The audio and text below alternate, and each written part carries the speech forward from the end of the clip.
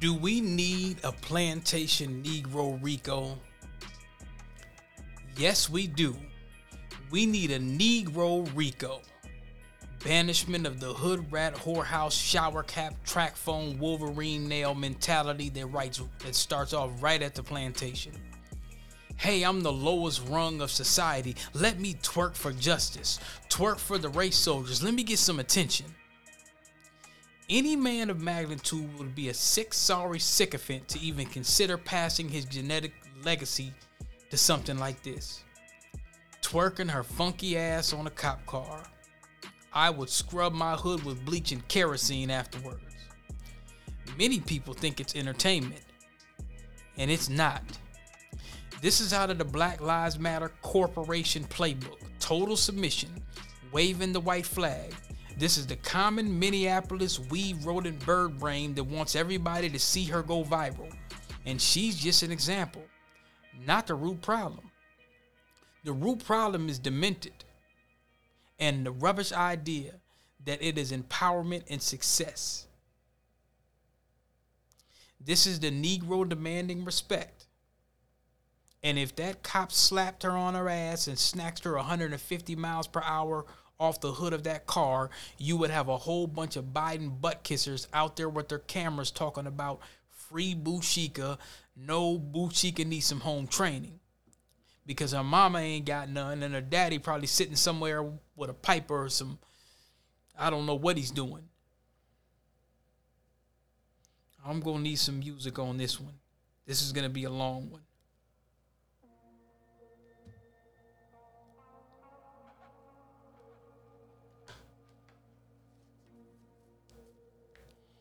Twerk for 12 for what?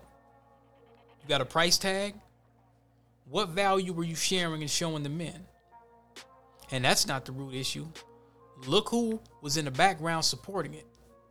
This wasn't in a club. It was outside in front of a place where families could have brought their children for breakfast. A while back, some hood rats trashed somebody's restaurant downtown. Now, I'm not sure if the race soldiers were bothering them. Minnesota, we got a big hood rat problem. And that's because of the lack of male leadership enforcing the code of conduct. You dusty garbage bin Negroes will sleep with anything with good hair and a high yellow face or that has an apartment, and that sends a message to the hood rats that they don't have to abide by any code of conduct nor standard. I blame the dudes and the bastard baby civil rights generation for all of this. All you pro-abortion, anti-responsibility Jeromes running around talking about this ain't my baby, but yeah, I don't wear condom ass type of niggas. This is the replica of you bringing this into this world.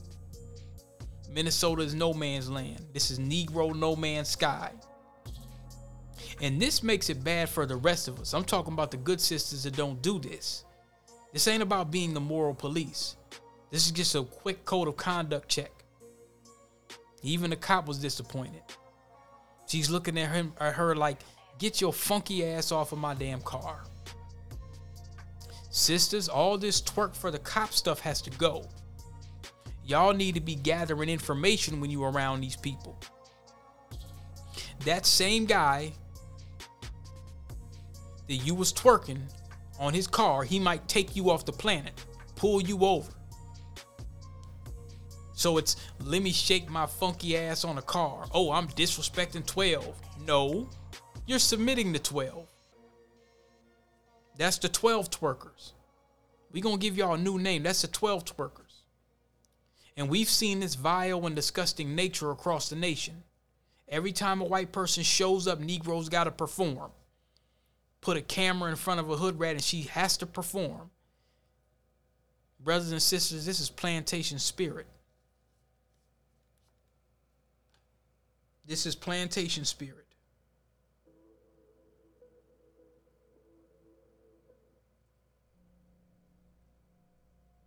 Let's get y'all some music here.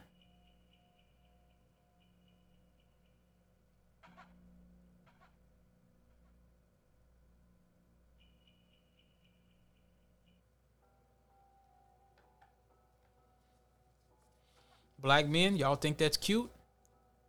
Do we got any 12 twerker supporters listening tonight? Where y'all at? Well, man, leave her alone. She's having fun. Where all the having fun Negroes at? I'm just asking. Where's all the having fun Negroes at that don't agree that this is plantation spirit?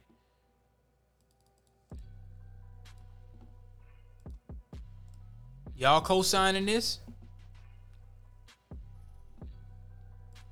I'm just wondering, y'all co-signing this?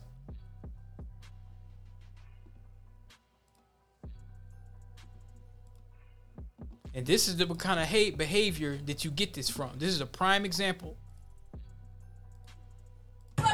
She just pepper sprayed me. Give me my phone. Give me my phone. God, wait. Hey. Can I get my phone? Can I get my phone?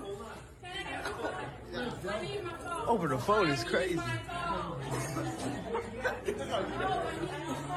I need my phone. Look at this nigga. I need my phone. Okay. There you go. Whorehouse hood rat behavior. Hey, I need my phone. Let me spray this teacher. That's still cute for y'all? Is that cute for y'all?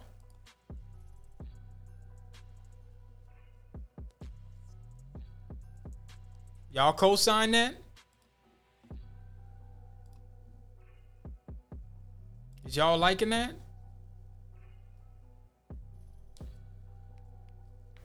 Meanwhile, you have situations like this. I'm not driving under suspended license.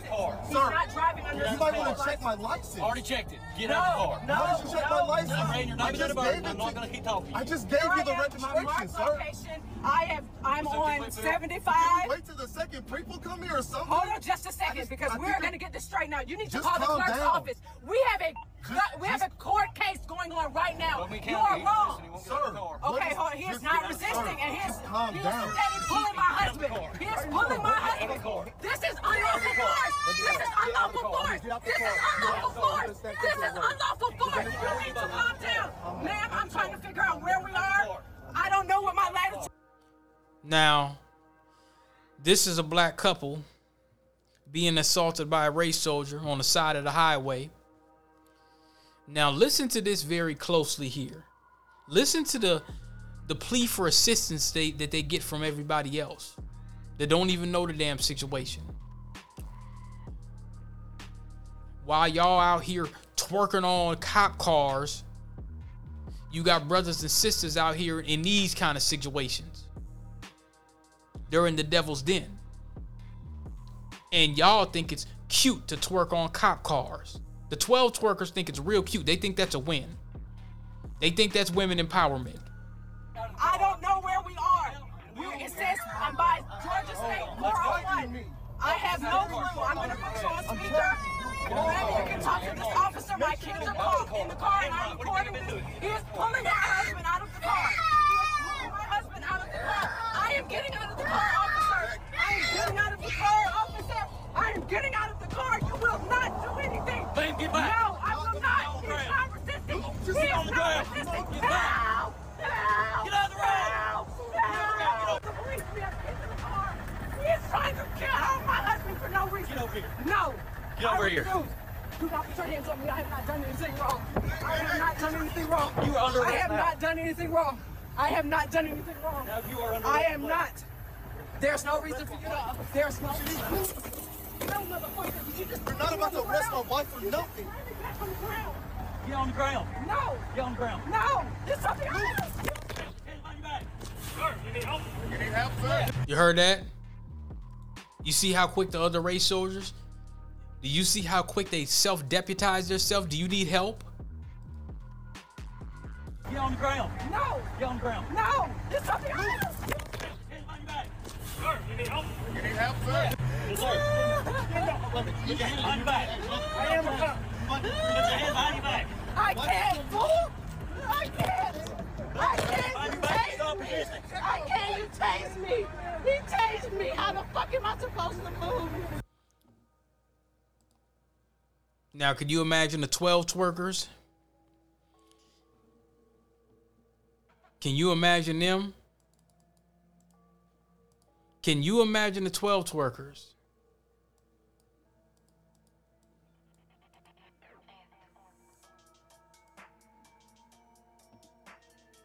I can.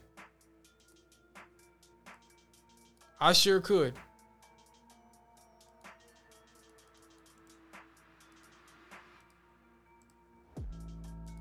But they wouldn't want nobody like this. It wasn't enough that you said you wouldn't be with a bus driver unless he owns the bus. Okay, all right, fine. So then you went and slept on it, and then you came back and said, we have been indoctrinated into white supremacy because we want to be with a man that is a blue-collar worker. I'm saying it respectfully. You said some other foolishness, but we're going to get on that. So now you sitting up here telling us who have blue-collar workers that we're married to, who have kings that have built foundations, own property, own businesses, that we doing it wrong, but you doing it right, and you done hit the wall? You done hit the wall, mommy. You done hit the wall. Go sit down. Go sit down. Go buy you a dog. Go sit down. You doing foolery. You telling these young girls what? This is the nonsense that I talk about on social media. Please, you are dismissed. That's your future 12 twerkers. That's their future. The sister was breaking it down. They gonna be in situations like that. They gonna be on that Ebony K stuff probably. Well, yeah, this is women empowerment here. This is women empowerment. Okay. We'll see how that works out for you.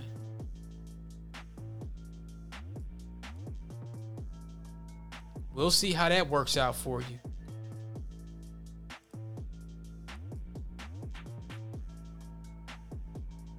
Here's another clip I want to play for the 12 twerkers. I'm doing this for a reason, y'all.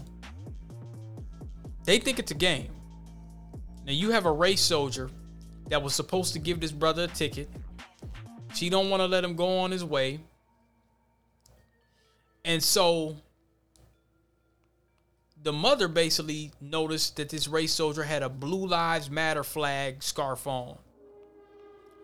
Now, somebody posted this online saying that these are illegal under federal law and most state laws. The blue line flag scarf. I'm not sure if that's true, but this is the situation that they had. Answering any of your questions. Give him your ticket. This officer is right here harassing my son. She already have his driver's license, registration, and car insurance in her hand. She's asking if he's on parole or probation, and he has to answer her. He said, no, he's not on parole or probation. I said, go give him the ticket, and she will not. She's just standing there. What are you waiting for, ma'am? For what? For a traffic violation? Okay, but you're making this dangerous. You're escalating it. Go give my son his ticket, and we will take care of this in court. You will not be the judge and executioner on this property right here. You will not. Go give my son his ticket. You have his ID. You can easily run his ID and see if he's on probation or parole. Not this child. Then go do your job. Why are you standing there? Why are you holding on to your gun? Why? Your hand is on your gun. Go run his ID. I'm being violent. See how she tried to do that? I'm not being verbally aggressive. You will not change this up. You will not create the narrative here that we've been seeing on the news. If he ran a stop sign, that's what you're saying. We will have. Y'all, she tried to say the sister was being violent. She tried to pull a I'm white and I say so right in the middle of the conversation where you're being violent. She said, wait a minute, am I being violent? Or you're being verbally aggressive? Y'all have dealt with some of these Karens at work. You get to work and they start saying you're getting aggressive. You haven't raised your voice. I haven't raised my voice, ma'am. Oh, but you're being ecstatic. Okay, I'm not ecstatic. I'm very calm. You don't sound calm to me. They'll make up the story as they go along. Yeah, Christopher Columbus found North America. Any given thing, any given time. happily take the ticket, but I will not allow my son to stand here in front of you with your hand on your gun. That will not happen. He's not leaving. He's standing right here. My son is not leaving. No, he's standing on our property line. We own this house. He's standing on our property line. You said he ran a stop sign, right? Go give him the ticket, and then you can leave in due time. You guys, she done called for backup and everything. Y'all share this video, because my son will not be the next hashtag. Not gonna happen.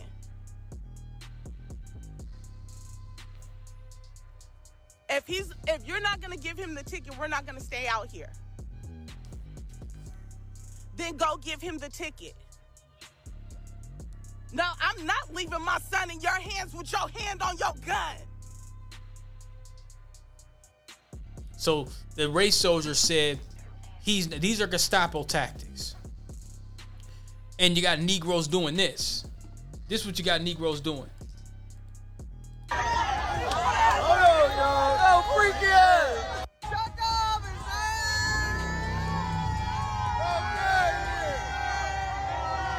Do your thing, bitch! Ain't no music! There's another hood rat that's twerking on the front of the car. You got one on the car. Yeah. Meanwhile,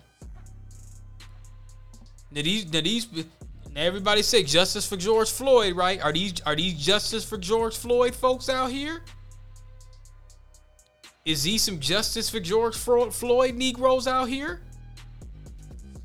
Were they running around here talking about justice for George Floyd and they can't contain themselves like a bunch of plantation mammies twerking on a cop car? Is that woman empowerment? Just wondering. Meanwhile, you got some of our people in real situations. Niggas think it's a game. That same cop pulled him over, put a bullet in their head. They gonna be talking about, oh, don't do this. And these are the same ones that do this too. These are the same ones that do this same thing. It's the same bunch. Here you go. Off work to go get a DNA test because she want to keep smoking weed. I'm trying to find out who the baby daddy is. How are you so sure it's his, man? I'm 100%. You didn't have sex with anyone else during that time? Please. No. Oh, my God. 12 twerkers. You know something different? You say you saw evidence that she was in her phone or I'm something? looking in her phone. I don't see number nude men. She's showing Nude everything. man? No, she's showing everything. She know that's why she laughed. Is that true? I'm laughing, Sit yeah, up because straight. they Sit think, up straight. they You're not... think that I was pretty. No, you're not cute at all. Now, she's sitting up there leaning over. This is 12 twerker mentality. See, I gotta update y'all on the lexicon real quick. Minneapolis ain't gonna call it out. I will. Minneapolis ain't gonna call it out. Niggas like that shit. Niggas was clapping and, yeah, turn the music on. We ain't got no music. Nigga, I got some music. I got perfect music for you, nigga. We got the Bagland podcast for you. Got perfect music. Straight. Sit up straight. They You're not... think that I was pretty. No, you're not cute at all. Lying to this man about his child as you believe it to be, threatening, lying to him, telling him you had an abortion of his child, knowing that it was his child. Let me see the results. Playing games. You gonna take care of your child if Yes, it's yours? I take care of my other son. That's why I believe she was trying to put her baby on me because I know she know you're a responsible father. After doing 6 years in jail. You was came home, got my own place, my own car, pay all my bills, and got a nice job. Good. Good to hear that. Let me give you this and that so you can tell that other man all that. That's not his child. Have a good day. Now she's sitting up there with her mouth open, looking like she could put something in it. I won't say the name. Interesting. Now all those lies came to a huge surprise. But she wasn't surprised. She just thought that she was going to have a plane ticket. Baby, he was the last train leaving.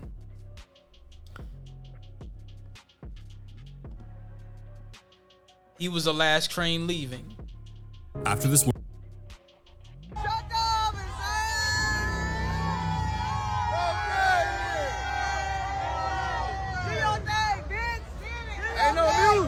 Ain't no music. Here's your music. She can tell that other man all that. That's not his child. Yeah. Here goes your music. 12 twerkers. Justice for George Floyd twerking on the cop car. Biden butt kisser. There you go. Yeah. That's the profile. I'm giving y'all a few bars tonight. That's the profile. Same one. Same bunch. Ain't no different. I guarantee you they have the same story. There's a direct correlation from those with the mentality of the 12 twerker to correlate exactly what I just played for you.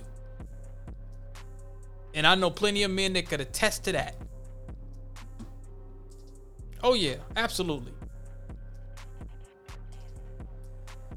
Absolutely. Rats' lives matter. Meanwhile, let me bring up another case. Oh, we gonna keep it on Minnesota tonight. Yes, sir. We sure are.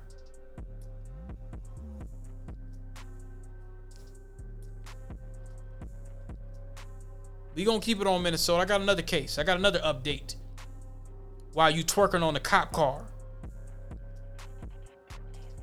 Here we go. To accept tomorrow, an ex-Minneapolis police officer is expected to accept a plea deal for this. This video shows the officer beating a man during the unrest following the murder of George Floyd. New tonight, that man told our Jennifer Merrily he thinks the former officer is about to get off easy. While it is a resolution, it's not a favorable one. Jaleel Stallings objects to a plea deal for what happened in this video from May of 2020. Former Minneapolis police officer Judson Stetson is accused of kicking and punching Stallings in the head repeatedly and slamming his head on the ground. I saw this as an opportunity to rebuild trust within the community. I saw this as an opportunity to hold everyone accountable, and I did not see that happening. Stetson is accused of felony assault in the beating. The potential deal would keep the ex-officer out of jail, and he'd avoid a felony. Did you see that, 12 twerkers? While you're twerking on the cop car, you had a situation where this brother tried to defend himself against what he thought was the Jump Out Boys. He probably thought they were some race soldiers hopping out on him. He didn't know they were law enforcement. And they actually were race soldiers. So a plea deal. Basically, this cop don't get no time. You want to twerk on his car? Go ahead. You want to twerk on his car too? Look how disappointed the officer looks. These dusty hood rats is twerking on my car. They're twerking on my car. He said, I want to get the police face. Do you hear these Negroes? They're really thinking that this is justice. They really think they're flexing. They think they're flexing. Conviction. I felt like this is being far too lenient and basically just giving them a way out. I feel like it doesn't deter negative actions from any other police officers that may be looking to file. And it doesn't. Because while the hood rats are twerking on the cop car, that could be them. They could be a Jaleel Stallings, or they could be a Buchika Jones, or whatever. They could be somebody where they just get pulled over. Oh, there's civil unrest. Let's go knock this hair hat off of this hood rat. And then now everybody's running around town. Oh, justice for Buchika, justice for Buchika. You see what I'm saying? That could be them. Oh man, this ain't right and all this and that and the third and all that. They're not really taking this as a real race war. They're not looking at it from the standpoint like, damn man, that could be me. They're playing out here. Now the city of Minneapolis paid Stallings $1.5 million settlement last year.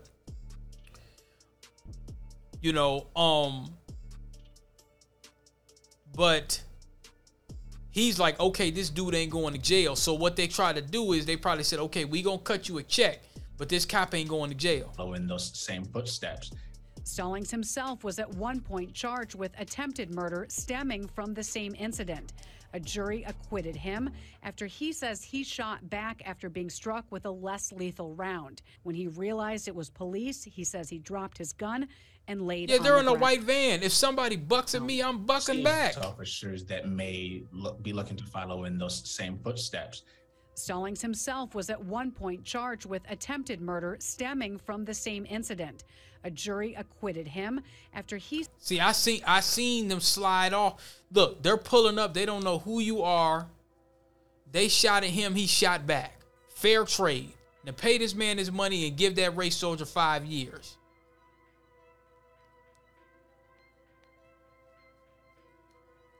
They think these folks right here...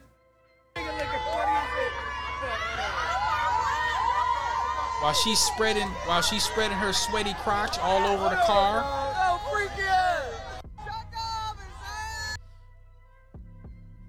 You got people dealing with real situations out here. They could have killed this brother.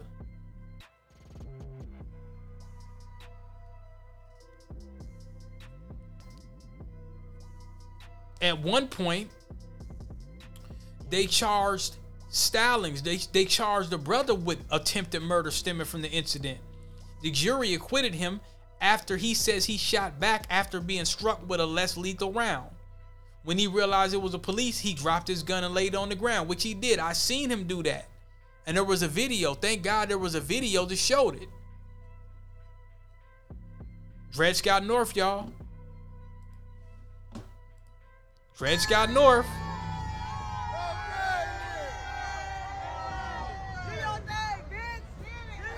Do your thing, bitch. Ain't no music. Ain't no music. Do your thing. There you go. That's who's gonna be. That's gonna be continuing the genetic legacy of the black race. Oh, we in trouble. We in major trouble. Do we need a Negro RICO? Yes, we do. Yes, we do. Now let's go into another subject.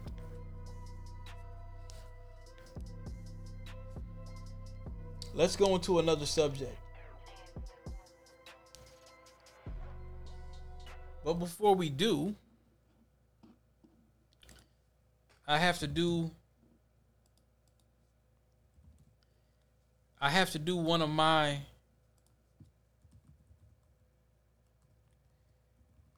signature sounds, because I didn't really give her the respect that she needed.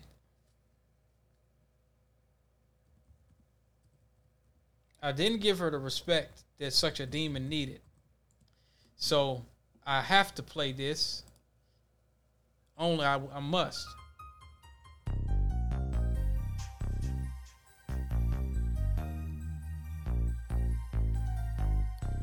May Carolyn Bryant rot slow.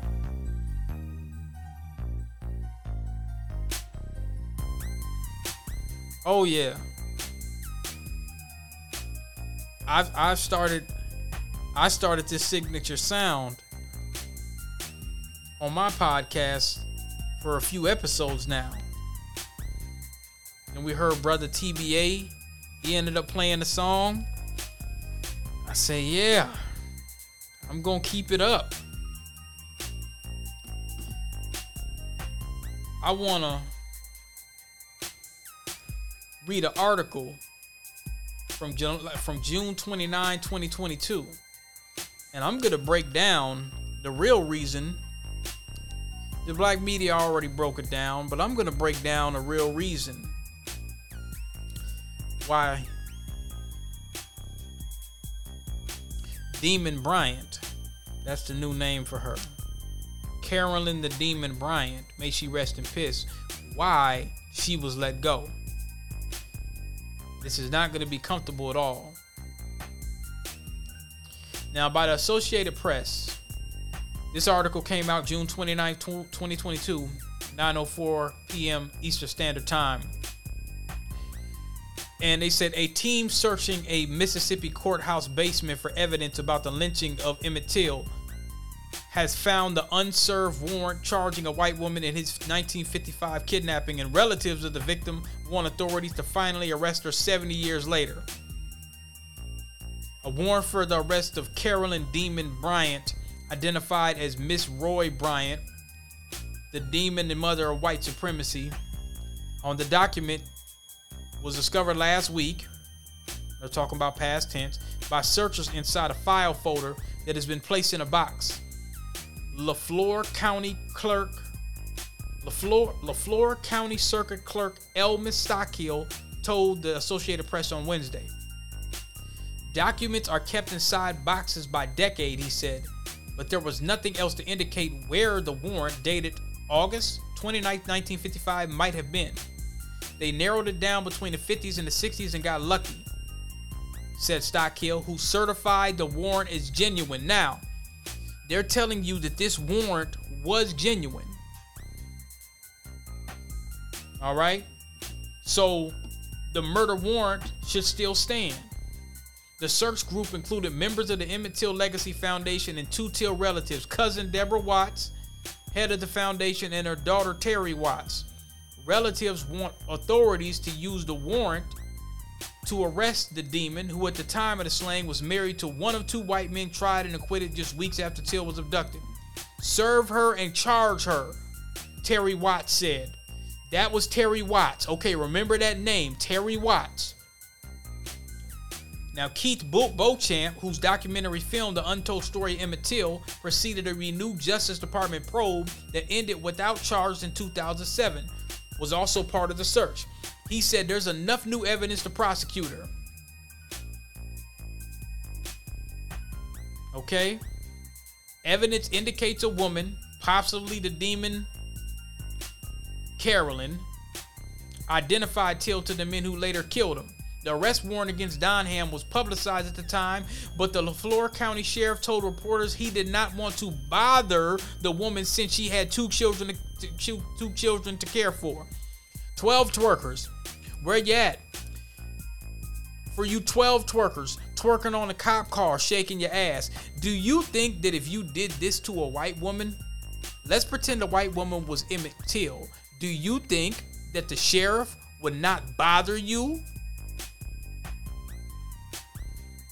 Or will he charge your black ass? They'd charge you. DA Dwayne Richardson, whose office would prosecute the case, declined comment on the warrant, but cited a December report about the Till case for the Justice Department, which said no prosecution was possible.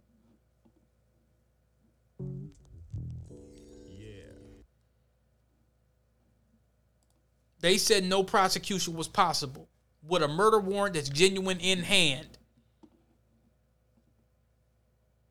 Terry Watts said the Till family believes the warrant accusing her of kidnapping amounts to new evidence, which it does. It said now in her 80s and most recently living in North Carolina, Carolyn has not commented publicly on calls for a prosecution. Of course, she's not going to say nothing. So who is District Attorney Dwayne Richardson? Let's look and see who this is. Let's see who this is. Up, some coon, some Sambo. He didn't want to prosecute her. He knows what happened to Emmett Till.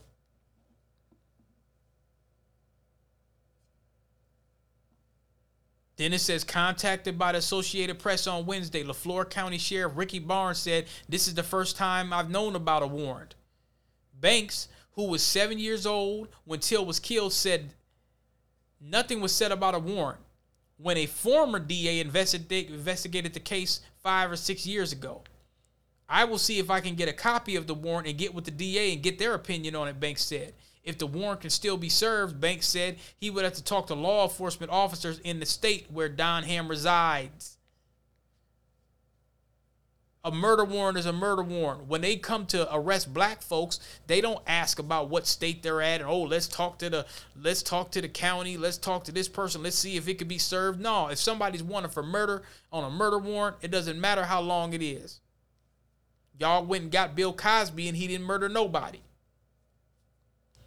Listen to this. Arrest warrants can go stale due to the passage of time and change in circumstances. And one from 1955 almost certainly wouldn't pass muster before a court, even if a sheriff agreed to serve it. You know, as much as the Biden butt kissers and you 12 twerkers, you would think that, hey, let me at least try to get some niggas to vote.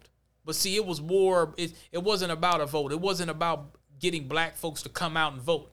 This was about a point that a young black boy in 1955 that was kidnapped and tortured, he can't get no justice. So what they're really telling you is your little children, your little black children can't get no justice. That's why no damn dusty hood rat shouldn't be twerking on a cop car.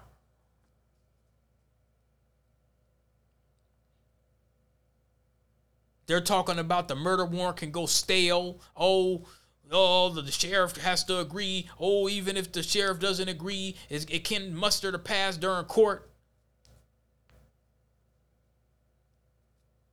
But combined with any new evidence, the original arrest warrant absolutely can be an important stepping stone toward establishing probable cause for a new prosecution. This is a murder warrant. This ain't stealing from the candy store.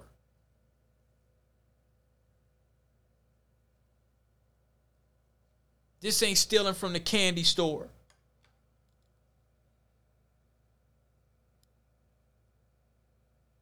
And here's one of the main reasons why we ain't getting no damn justice. Negroes like his cousin, Wheeler Parker. I'm going to read his coon-ass statement in a minute. Till, who was from Chicago, was visiting relatives in Mississippi when he entered the store when Carolyn, then was 21, was working on August 24th, 1955. A Till relative who was there, Wheeler Parker, told AP that Till whistled at the woman. Donham testified in court that Till also grabbed her and made a lewd comment. Now, we know the rest of the story. But I want you to hear this.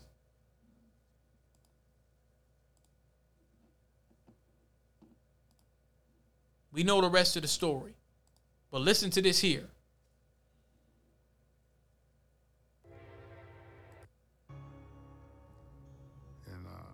Shot. I opened my eyes and they're passing by me because they were looking for the fat boy from Chicago.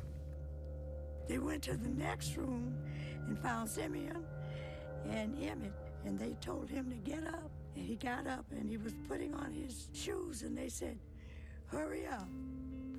And he said, "I'm not used to putting on my shoes without my socks." Ryan was not the leader. His half-brother, J.W. Mylan, was in control. He was running it, taking care of his little brother and showing him how he's supposed to be an expert in handling people that got out of line. He said he did it in the military. My grandfather tried to tell them don't take him. The boy didn't have good sense or something of that nature. My grandmother offered them money. Fair use, ABC News. And ABC News wasn't calling for her arrest either. CNN wasn't calling for arrest. Fox wasn't calling for arrest. Biden's DOJ wasn't calling for her arrest. None of these Negroes. I haven't heard nothing from Al Sharpton, Jesse Jackson. I have not heard niggas chomping at the bit when this murder warrant came out, and they all knew about it. They all knew about it. None of these Negroes was really stomping and saying, look, yo, this filthy piece of trash needs to be arrested. She needs to rot to death, doing a life sentence. No matter how old she is, we don't give a damn. Nobody said that. You didn't hear your rappers. You didn't hear these Negroes either. You You didn't hear them?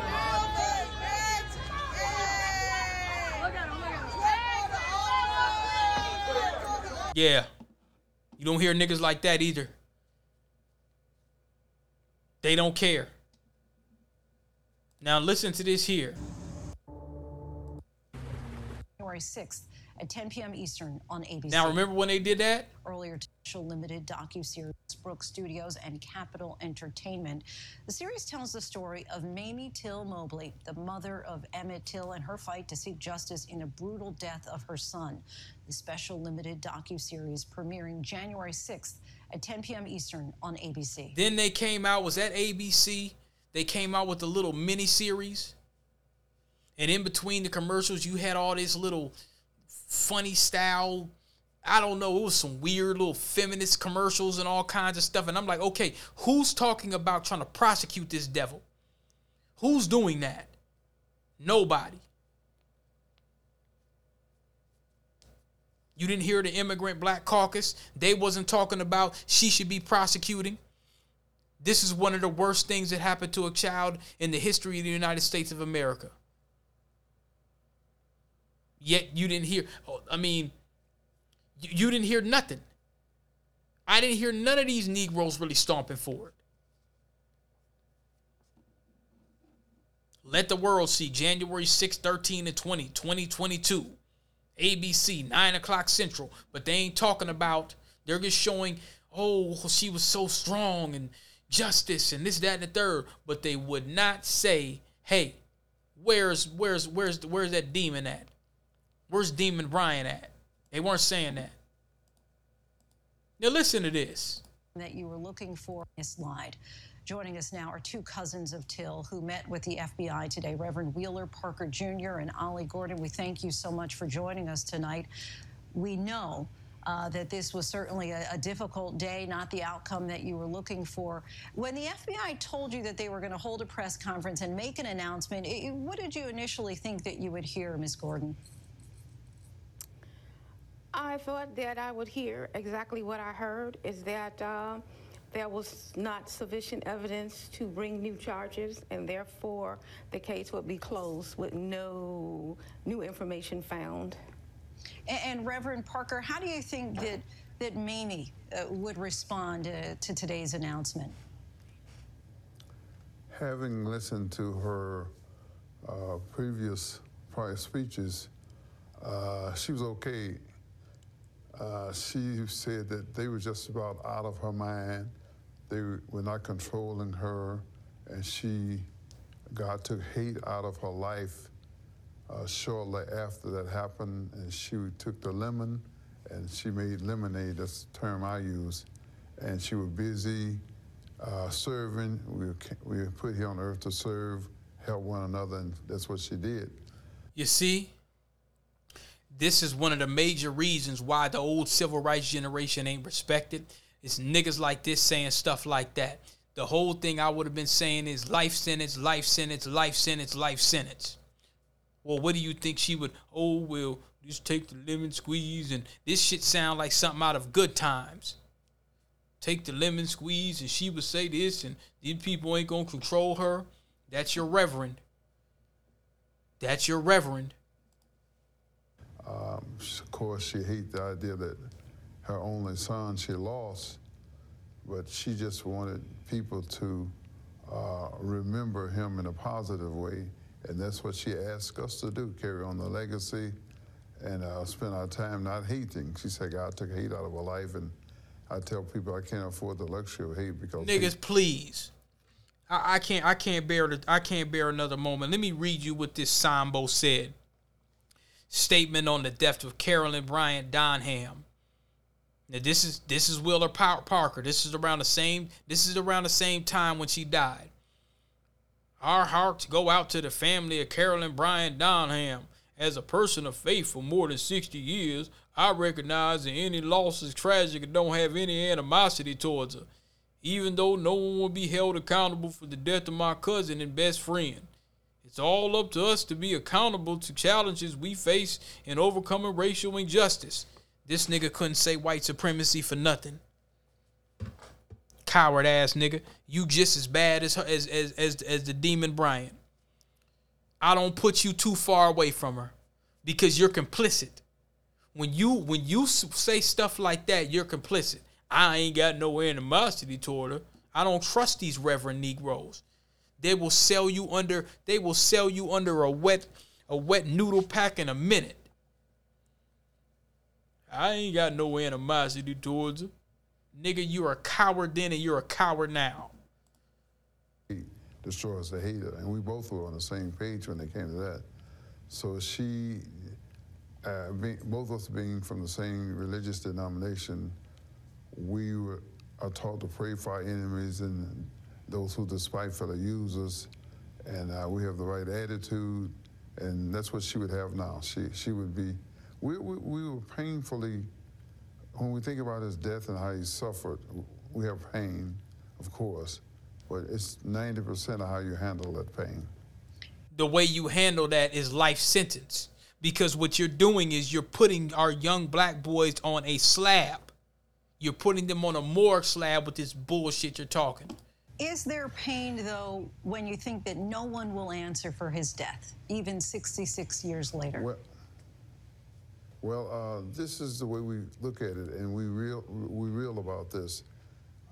She said it, and I said the same thing. God said, vengeance is mine. Nigga, get your ass out of here. This is the reason why she didn't do no time. Because he wasn't stomping and chomping at the bit. He wasn't calling up Sharpton. He wasn't calling up Jesse Jackson. He wasn't calling up Crump. That should have been a blood debt to the day you died, nigga. You should have been on that to the day you died. You owed that to Emmett. You owed it.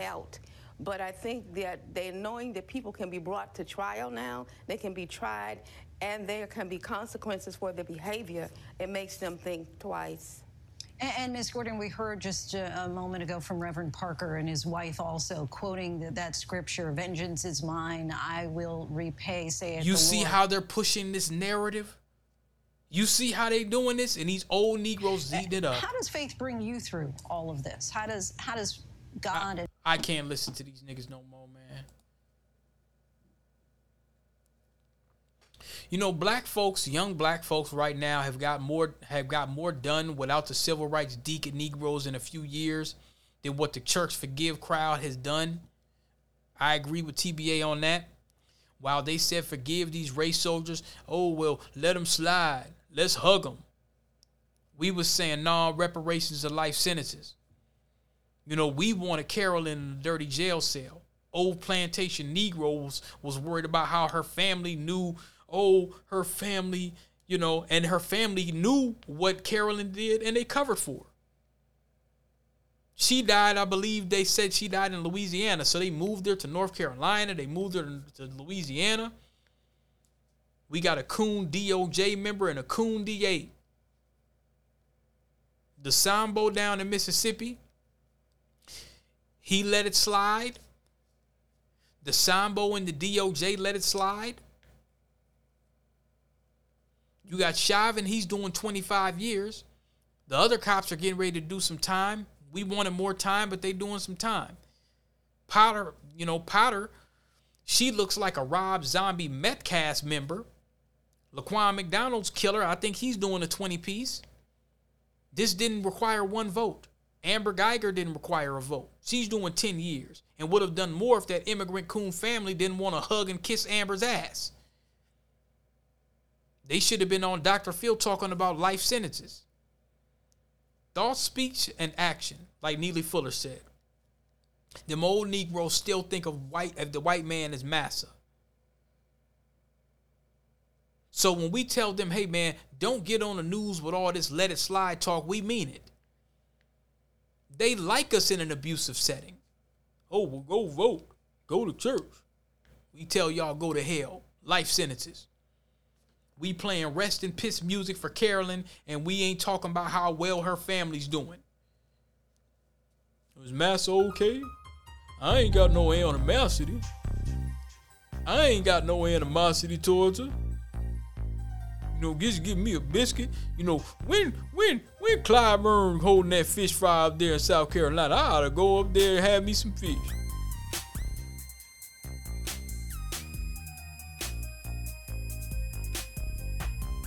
It's Negroes like that that cause this.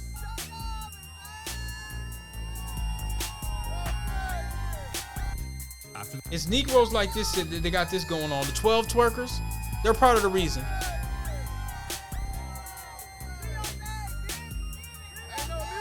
Ain't no music. I got music for you.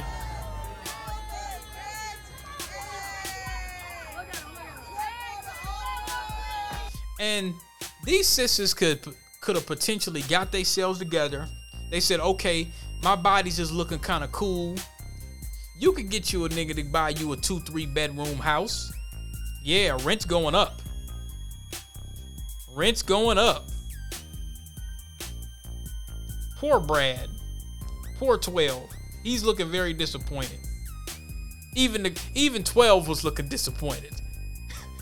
Even 12 was looking disappointed. Like, damn. You're going to put all this hot booty juice off this fried chicken and waffle over my cop car. Do we need a RICO for plantation spirit? If the state of Minnesota and the DA could put a RICO for that, I'd support it. Gather up all these shower cap wearing, we need to pray for Areanah Bryant family ass niggas and ban them. Oh, that's lit. Let's twerk on the cop car. Plantation spirit. The Sambos of Christmas Eve.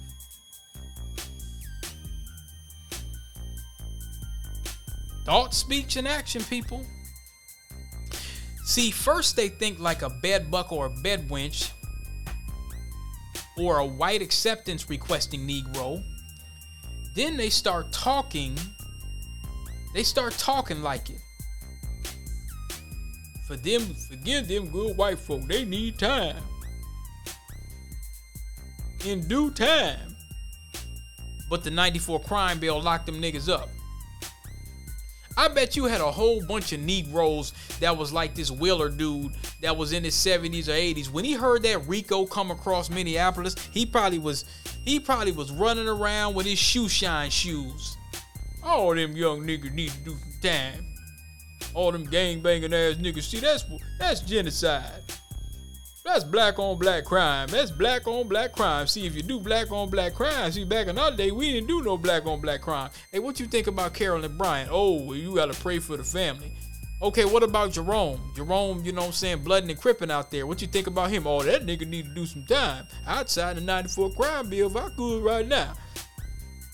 So you think young black males need a 94 crime bill, but Areanah Bryant, you want to pray for her. Okay.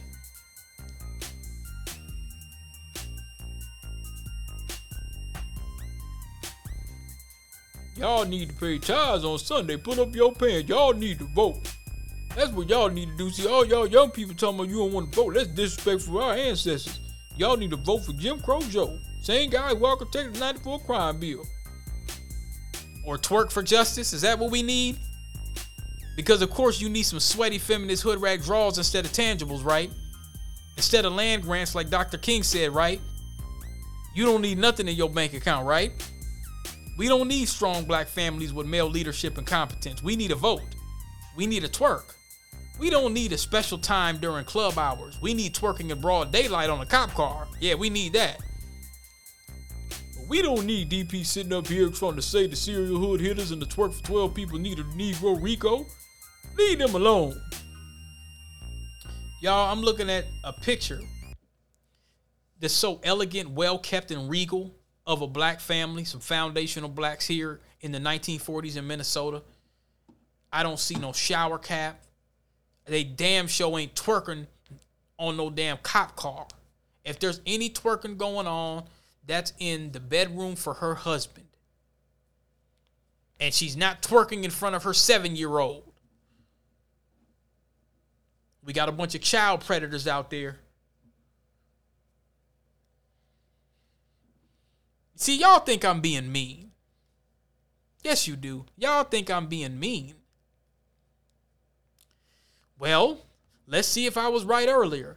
Does the RICO drop crime? Just curious. Does the RICO drop crime? Well, let's see what the experts say. Let's see what they say. Let's see if the RICO drops crime. Because obviously I don't have the answers. We have an article here on Care 11 News. Will the RICO gang prosecution reduce crime? Let's see. Nearly all of the 45 defendants indicted in this week's big federal gang bust have been in court and pleaded not guilty. And the judges have decided to hold all but one in jail until their trial. Uh-oh. As the case moves forward, we're digging into how effective the organized crime law. All 45 but one. Interesting. Sounds like a setup to me. Did anybody tell on somebody? RICO has been in cutting down on violent crime. And Lou Ragoose joins us with more on that. Lou? Rena and Julie, the only defendant out of custody, to my knowledge, is the lone woman charged in this big case. I spoke with an international expert on gangs who's based here in Minnesota to look closer at how effective this strategy can be. Our goal is to dismantle the gangs. There's no question the arrest and charging of 28 members of the High Street Gang and 17 members of the Bloods in Minneapolis takes a lot of allegedly violent people off the streets. But how effective will the use of RICO, a federal organized crime law, be at reducing violence in Minneapolis? In the short term, it certainly does disrupt and dismantle those groups. And that seems to have a positive impact because you're reducing violence on the streets. James Densley is a professor of criminal justice at Metro State University and has written a number of books on gangs while studying them over the last 20 years. But in the long term, there's concern that then this creates a power vacuum on the streets and that other groups move in to fill it. To prevent territory and power wars leading to even more gun violence, Densley says it's important to also implement prevention and intervention measures. That's something U.S. Attorney Andy Lugar says is part of their strategy. You know what? There was another article here. Before we go into that, I'm going to play the rest of that in a minute. But there was an article here that I seen on MinnesotaReformer.com. Volunteers who help manage George Floyd Square work with the Bloods game, but not police. Here's why. And I'm just going to talk about a few different things. It says here, Janelle Austin, a meet on the street volunteer, said a variety of community members staffed the barricades, including gang members. Quote, if there are people who historically identify as gang members who decided to sit on a barricade to protest for justice for their very life as black men, I do not apologize for giving them hope to have a better life. If a gang member is sitting on a barricade to protest for justice for black lives, how is that harming anybody? The area has long been Bloods territory. Residents say that after Floyd died and police stepped back, the gang essentially took over protection of the neighborhoods. They could hear four-wheelers at night and warning gunshots to outsiders and assumed it was the Bloods. It made some of them feel safer. They're protecting the community, Andy Brown said in June. Right now, they're the only real ones, or they're the only ones keeping us safe. Now it says here, police have acknowledged they pulled back from the area, as a Reformer reported in July. This has some residents concerned about violent crime and who will stop it if not the police. After a man and woman were shot near Cub Foods 2 days after Christmas, police said they had trouble getting to the scene, and by the time they got there, the two victims had already been to hospitals in private vehicles with gunshot wounds. Let's be very clear. Just like how they did that RICO, and no disrespect to the 30s, just like how they did that RICO, let's be very clear. If they wanted to bring militarized forces in there, they could shut all that shit down. See, black folks, we're really only effective when it comes to hurting other black folks, when it comes to gang shit or whatever you may call it, the ops. We're really only effective to that, because if it was really truly effective, you wouldn't be able to take us on no RICO. Try to put some of the Mexican gangs down there in Mexico on a RICO. They put the police on RICOs. And what I'm saying is, if they're just kind of just letting them do what they do. They step back like, okay, whatever. But if they really want to shut it down, they could send the military out and have that area cleared out. They're not really worried about no barricade. They're not. It's good that the Bloods, they protecting their community. Okay, cool. But this whole idea that, well, they're making it to where white folks can't come in and take it. The very reason that we're having this conversation is because you had race soldiers stand on a man's neck for 15 minutes on videotape and is doing 25 years for it. That's further proof. That's further proof. The very fact that there's no RICO on the race soldiers and there's a RICO for blacks shows who really truly has the power dynamic. Now, that doesn't mean that we don't try to get justice. That's not what that means. But we need to be honest about where we're at in the battlefield. That's the first thing. When you go to war, you be honest. If you ever watched Game of Thrones, Lord Snow, he knew that he was a stand-up guy, and the North respected him. He's not just going to say, well, I'm Jon Snow. I'm just going to run up in King's Landing. And no, it don't work that way. He understood that. He said, we don't have the men. Sansa Stark said, well, we need to jump in the battlefield anyway. She's thinking like, okay, you know, little dumbass sister, she don't know shit about war. She said, we need more people. We need more. He says, it's all we have. He was being real. This is what we got. We're going with what we got, and we're going to be strategic.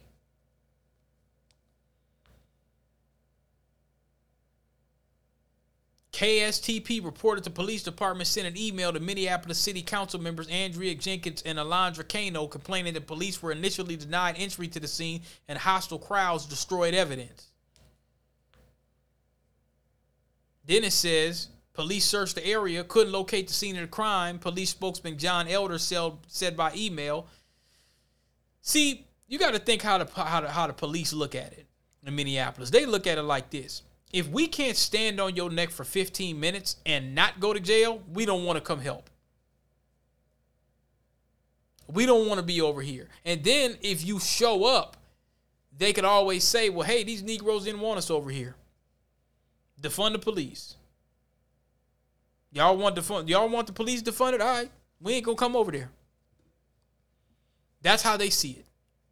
Oh, okay, you guys just want to run rampant in crime, somebody get murdered, raped, whatever. That's what you Negroes do. That's how they're taking it. That's how they look at it. It's a win-win situation for them. It says, in other words, George Floyd Square may be a sacred site, but gang violence rolls on. Now, here's the thing. Now, I'm going to go above and beyond. They could talk about the gang banging and all this other shit. They could talk about all this nigga shit going on. The bottom line is niggas need reparations. See, what could have happened is Minneapolis could have said, look here. And this goes to show when they say, oh, well, we need to do outreach. Yeah, cut some checks. You really care about black folks? You concerned about the Bloods? You concerned about crime? Okay, give all the Bloods some money and say, all right, nigga, here's LLC, and here's $70,000, $100,000 a piece. We spend that money on illegals. We spend that money on Ukraine and everything else. Give each one of them 70 to 100 a piece. Man, y'all stay out of trouble for 5 years. We gonna clean your record as long as you ain't touched no little girl, as long as you ain't killed nobody, whatever the case may be. We gonna give y'all 70 to 100,000 dollars a piece. You start you a business. If you really want to stop gang violence, now if the niggas keep on doing it, all right, whatever, RICO them. You want to give them a RICO them. We gonna give y'all niggas some reparations. 70 to 100 bands right off the rip. This is coming from the state. This is coming from the state. No, we ain't even getting to the feds yet. Make them niggas sign a document. Ain't no ops, ain't no shooting, ain't no gang banging, ain't none of that. 70 to 100 to start your own business. None of these funny time ass, oh, well, you could go to college. And none of this old Michelle Obama bullshit. No, go to college. No, give them niggas a grant, 70 to 100 bands a piece. We gonna get you a work truck. We gonna get you some contracts. We hear anything about your gang banging, nigga, you getting RICO'd. That's a fair deal. We just starting. We just talking about the state. We ain't even gotten to the feds. Because y'all give these Ukrainians and you give these illegals, they get everything when they come in this bitch. But the descendants of slaves, you don't want to give us nothing. They talking about, well, you know, outreach and preventative maintenance, intervention measures, and implement prevention. That's what they're saying here. Implement provision my ass. Cut them niggas a check. If you really want true change, they don't really want true change. It works for the white liberals, for black folks to be on SSI and to be doing this. They love this. Oh, they love it. White liberals love this. Oh, they love it. They love it in Minneapolis. They say they don't like this. They love this. Some dysfunctional hood rats twerking their fat, twerking asses on a cop car. They love it. They love it. That's music to their ears. Look at these plantation Jezebels. Oh, they're twerking for George Floyd. See? That's how white liberals look at it. Oh, you know, they're single mother homes. Oh, gosh. Oh, man. That's how they see it. And then they hit niggas with this, a RICO. Street level intervention, community engagement, and regular meetings with gang members. Regular meet. Okay, so now what you should do is you should go to the head of the Bloods, the head of the Highs, the head of the Lows, and say, look, man, nigga, you gonna sign these damn contracts. Y'all niggas gonna start gang banging and shooting. You gonna get 100, 200 bands apiece to start a business. Ain't no more gang banging. Any more gang banging, these niggas doing life sentences. Most of these dudes that's carjacking or selling fentanyl or doing whatever the case may be, them niggas ain't making no $100,000 a year. All 45 of them niggas in a RICO, I guarantee you, all 45 of them niggas ain't made $30 million out of all them niggas. They ain't made $30 million. If it ain't no murders, if it ain't nothing serious, okay, yeah, he got caught with a pipe, man, whatever. Put that nigga on probation and give him an LLC and see if he'll do better. Now, if that nigga turns around and buys drugs with it or something else, see, you can get by nowadays where you can actually be across the border, come up here illegally, and get all types of free benefits, goodies, and giveaways, like Professor Black Truth says. But the descendants of slaves, you tell us, well, you know, you go to college, get this little bullshit, jive-ass 2-year degree, Walmart. Oh, you might have did a little time. Let's hit you with a RICO. I'm looking at the bigger picture. So all that's cap. I'm just telling y'all. That's big capoeira. Y'all ain't really trying to do no implement no provision and no measures. GBA, listen to this.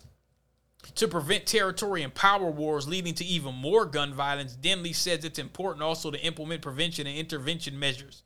That's something U.S. Attorney Lugar says is part of the strategy, a data-driven strategy called Group Violence Intervention, or GBI. GBI is a strategy to disrupt the group here, the Bloods and the Highs, through a multidisciplinary approach. Our gang cases are integral to the GBI strategy. That also includes street-level intervention, community engagement, and regular meetings with gang members. Meanwhile, you got some cop that kicked the brother, Stallings or Rawlings or whatever his name is, kicked the brother, grabbed his head, slammed it on the concrete. You talking about just giving him a plea deal. This is somebody that swore to uphold the Constitution. As a part of GBI, we're working to dissuade gang members from pursuing this lifestyle by spreading the word of all of our causes and get the cases. Man, get out of here. Listen to this. He also pointed out RICO was used to dismantle some of the biggest gangs in Chicago in the late 90s and 2000s. Well, Densley points to one example of why the multidisciplinary approach is necessary. Famously, RICO was used to dismantle some of the biggest gangs in Chicago in the late 90s and early 2000s. But if you ask people in Chicago today, do we still have gangs? The answer is obviously yes. Densley says, unfortunately, there's not very good data kept on what percentage of overall gun violence is actually gang violence, but that with the chain reaction. Right. So this whole thing, when they say gang, they just mean black.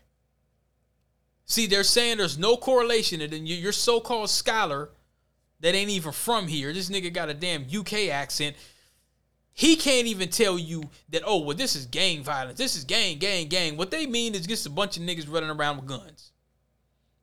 Selling a little fentanyl, selling a little heroin, selling a little weed here and there, carjack a car. most of these, let's be clear, most of these little, man, I'm going to say something that folks don't know out of town. Most of these situations that these niggas are shooting, these Negroes are shooting, these niggas are shooting each other over, is over this. This is the reason. This is going to make people really mad. Oh, this is going to make people, they're going to be hot when I say this. This is the reason.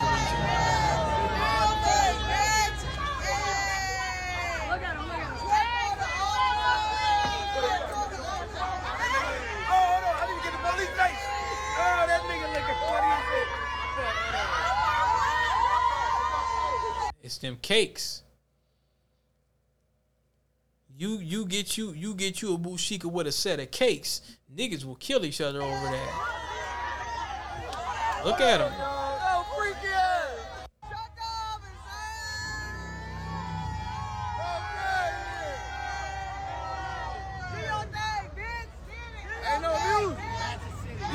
Do your thing. Got her a set of thick thighs and a nice little round brown. That's what most of these dudes is shooting each other over. Majority of these situations, a lot of these guys, they be shooting up. They be over that. They be shooting each other over females. It be a hood rat where some dudes, he just can't, I'm telling you. Interview some of the real deal Holyfields out here in the city and ask them off the record, hey, bro, what do most of these murders be over in these shootouts? It don't be over really no money. It don't be over money like that, man. It be over this.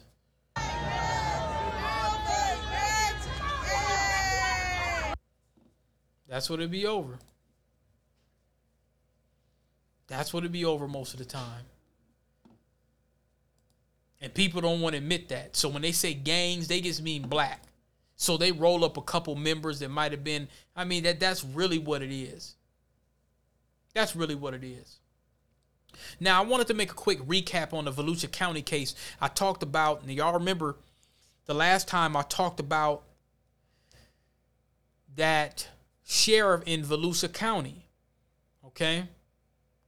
That sheriff in Volusia County that arrested those neo-Nazis. Well, remember that brother that I talked about that was he was charged with shooting a race soldier that tried to ambush him in his driveway? That's also in Volusia County. That's also in Volusia County. Now, here's another thing that I wanted to cover. This is a sister going up on another plantation Negro to remind me of Wheeler.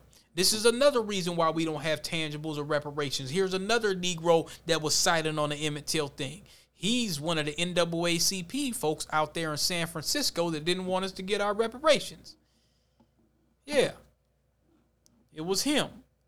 And it's a sister that called into the reparations hearing, which actually got approved. They're working on that out in California. Shout out to them. Where all these Negroes talking about, man, ain't nobody gonna get no reparations. All of them niggas. You remember them two conservative coons, them two twins that were making fun of reparations? Let me see if I could find something for them. There were two conservative coons.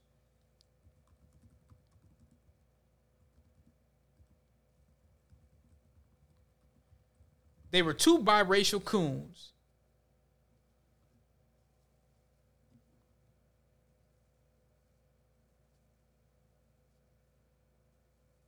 Where is this at?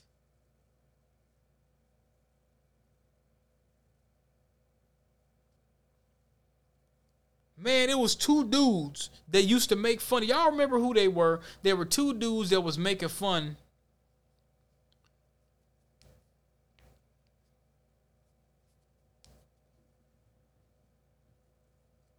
Man, I can't find these dudes. But I remember Robert Johnson was talking about $14 trillion of reparations. They can say what they want about Robert selling BT and whatever, but I remember he was talking about that. Oh, white people hate it, man. They hate it when they say, man, you talking about reparations. They do not like that at all. Oh, they hate it. They hate that. But here's somebody going in on Plantation Amos. And I've got zero confidence in our anti-black representatives voting for us to get the cash repair. We are long overdue after being legislated out of the state from 17 to 3%. That's right. I believe y'all are playing in our faces and grifting off reparations to keep us sheep walking to the polls to vote for Democrats to our own erasure and replacement with immigrants. But I'm holding on to my constitution. What my comrade wants to know about the residency requirements to receive whatever comes of the reparations you all decide on. Thank you for your time. Justice for Jordan Neely. Yeah. That sister went in. Speaking truth to power, it hits different. You could see that old plantation look on Reverend Amos, Plantation Amos's face. You could see that. Now, here's some other things I'm going to wrap around. Y'all think that I'm being mean on the sisters that was twerking on that cop car. I'm telling you, there's a new Minnesota coming. Y'all just don't get it.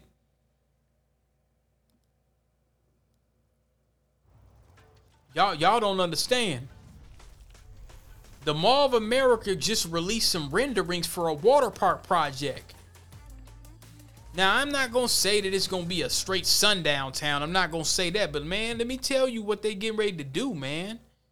Tonight, we're getting a better idea of what a future water park will look like at Mall Keep of in America. mind, the Mall of America, man, they've been having the OK Corral.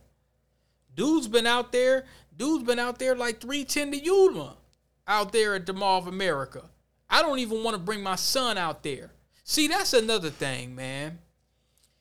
I might have wanted to go to that brunch spot, and some people say, oh, it's for the young folks and people are having fun and stuff. You ain't got to twerk on no cop car. My children don't really have to see that. It's not about being the moral police. It's not about being the moral police, but you ain't gotta perform everywhere you go. You could have twerked on any car. Well, let me go on the cop car. I'm going to disrespect the police. This is justice for George Floyd. This is woman empowerment. Nigga, you waving the white flag. Anytime you have to buck break yourself in front of white people, you're not getting a win. You're not getting a win. You're just going to get a cop shaking his head, and the only reason why he ain't snatching your wig off and arresting you is because Minneapolis don't really want the problems.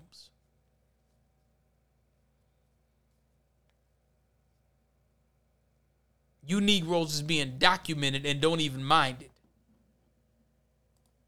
America. Alex Jokic has a look at the new renderings of what MOA says would be the largest indoor water park in the country. The proposed water park would take over this entire parking lot. The idea would be for it to be like a theme park, just with water. The idea is it's a place where travelers have been pulled to. Unveiling renderings of Mystery Cove for the first time since planning started 5 years ago. We thought it was time to start sharing with people some of what we've been working on. One of the water park's designers gave us a deep dive on the vision for it. We're bringing some escape game principles and puzzles into play in the park as well. It's centered around the story of a plane crash landing on an island. The 320,000 square foot water park would have a massive wave pool, kids zone, daredevil slides. Eureka Reef is where the family raft towers would be. And amusement park style attractions, just here, they're in water. This is a world-class destination. This is something that will change people's travel plans.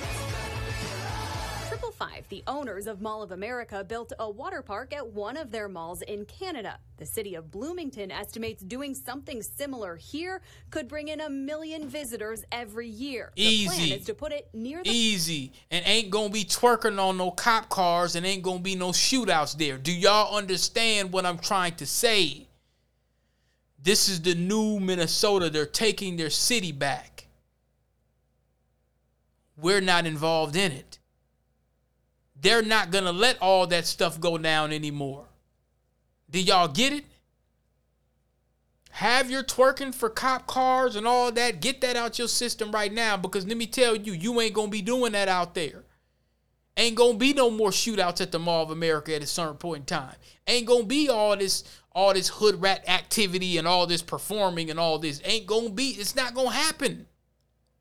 They're not going to invest this kind of money and letting whorehouse hood rat mentality and Mr. Shoot 'em up smoke the dead ops in these vicinities. That's not going to happen.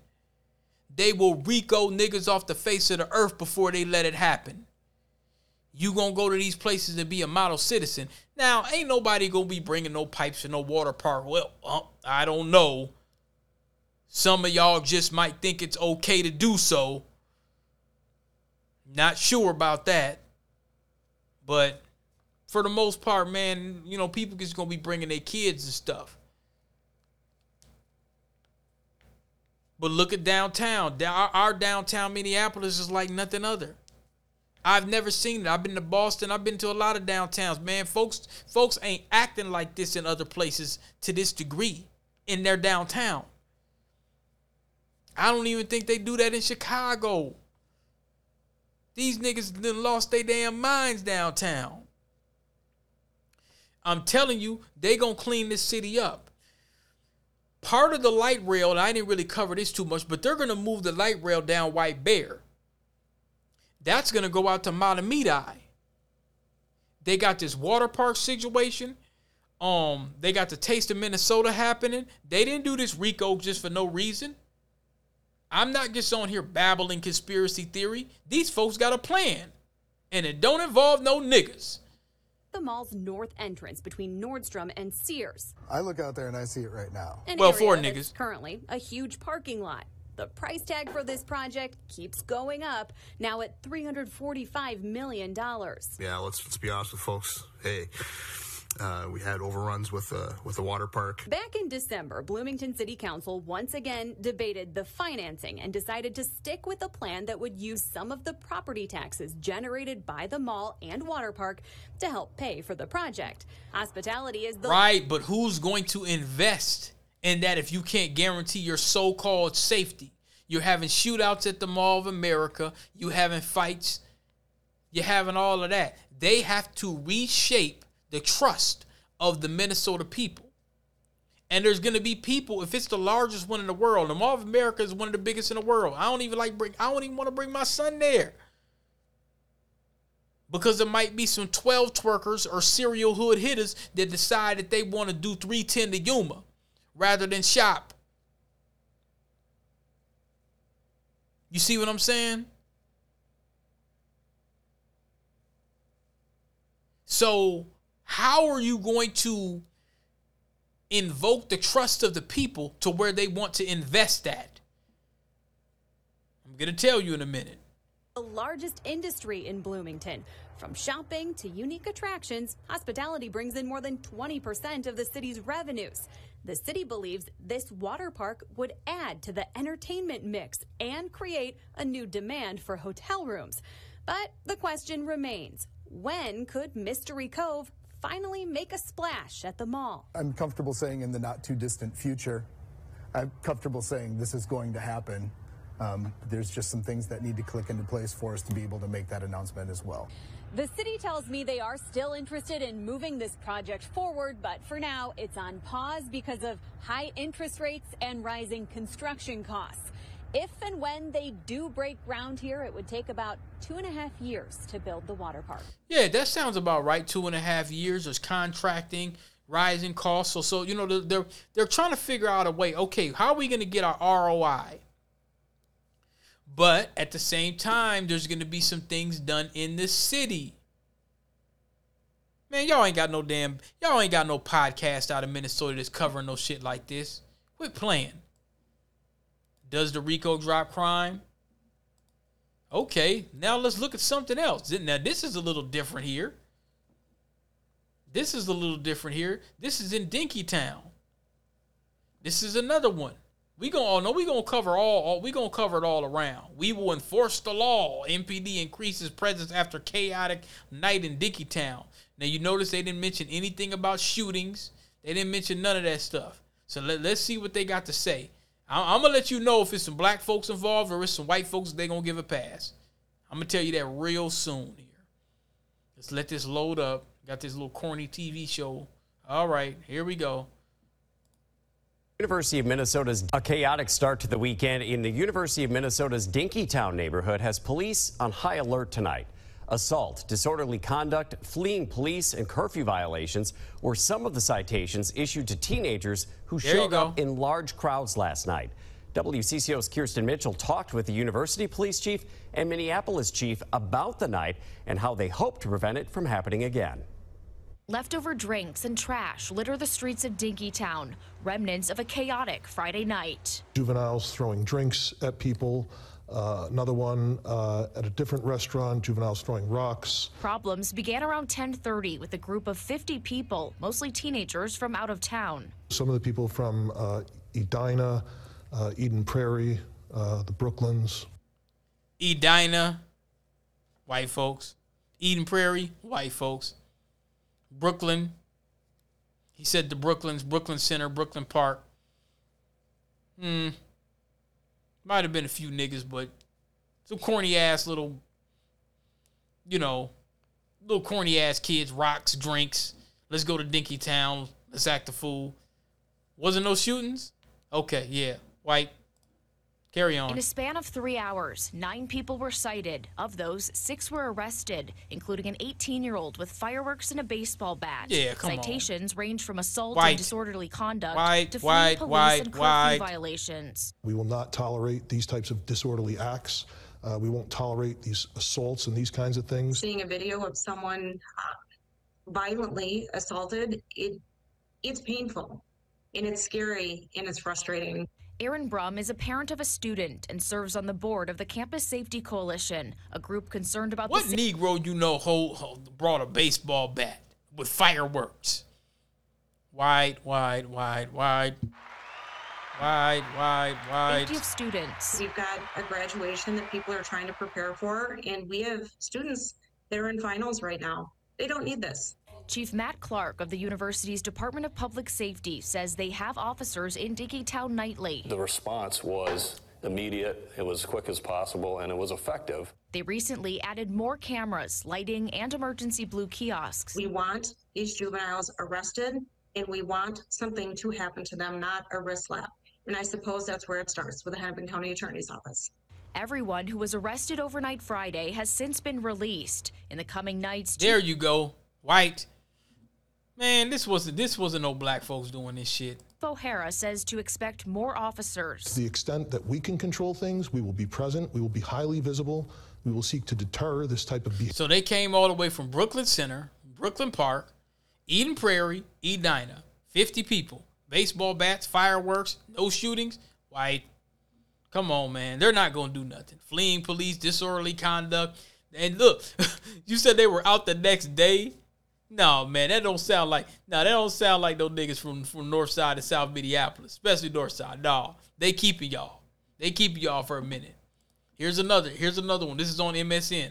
2 arrested, 8 cited for 10 incidents in Dinkytown.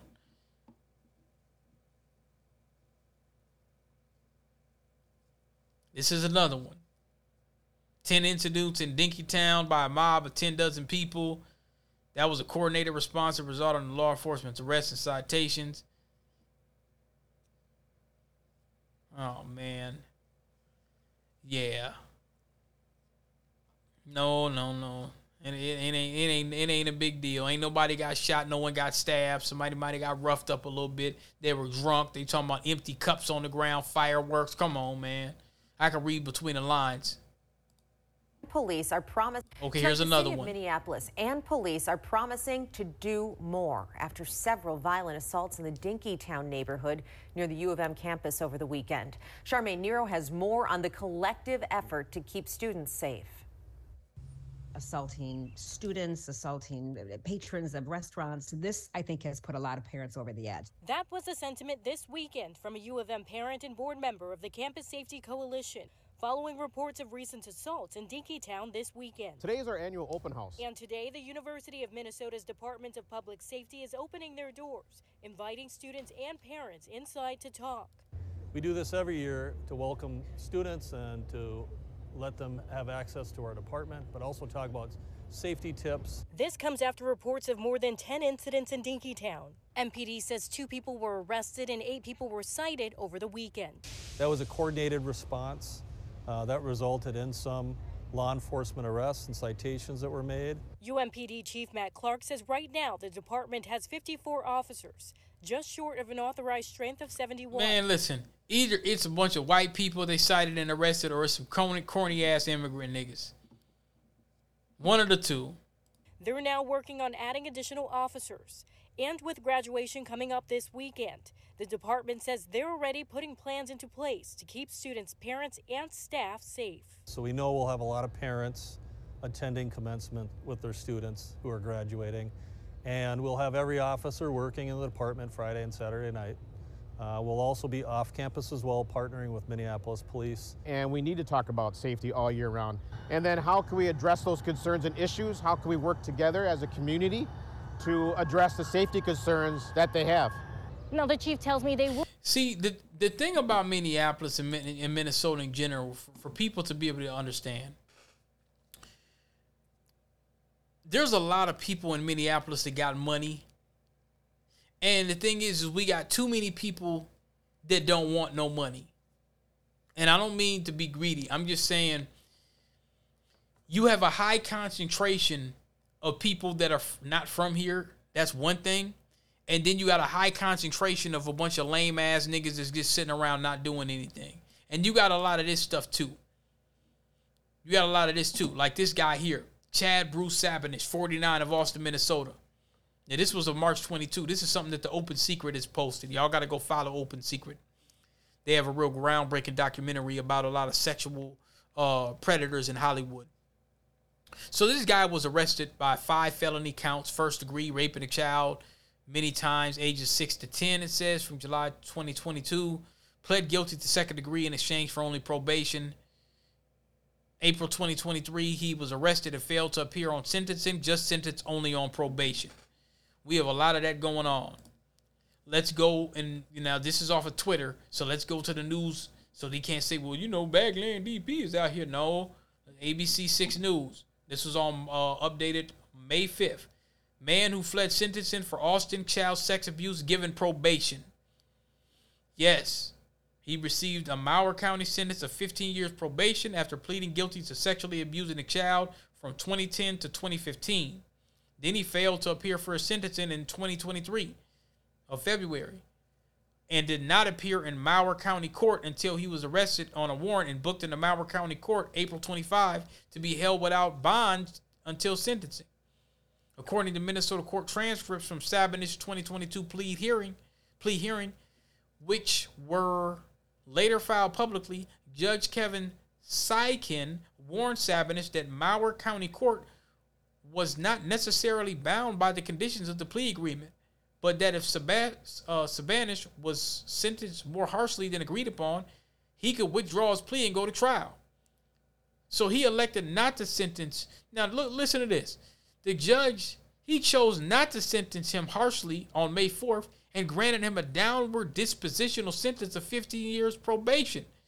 He gave him a $1,000 fine and 100 years of community service. According to Minnesota court records, he was originally arrested and charged with 5 counts of first-degree criminal sex assault, so that's straight rape, for allegedly raping a child multiple times in both Austin, Minnesota, and his home in Decorah, Iowa. According to Iowa court records, he was also charged with second-degree sex abuse by Wenatchee County Court in 2019. The case was dismissed in 2020. Then he pleaded guilty to sexually abusing a child, an Austin child, from ages 6 to 10. So now he lives in Rochester. He pleaded guilty to an admitted charge of second-degree criminal sexual assault in July 2022 in exchange for probation and a promise that he would not serve additional jail time. If he violates his terms of probation, he could be resentenced up to 109 months in prison. So he's listed as a predatory offender. He is to attend a sex offender program and avoid contact with people under 18 and vulnerable adults. Minnesota. That's Minnesota.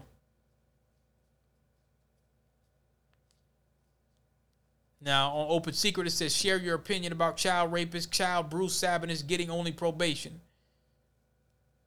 Now, Judge Kevin Seekin was appointed by Governor Democrat Mark Dayton.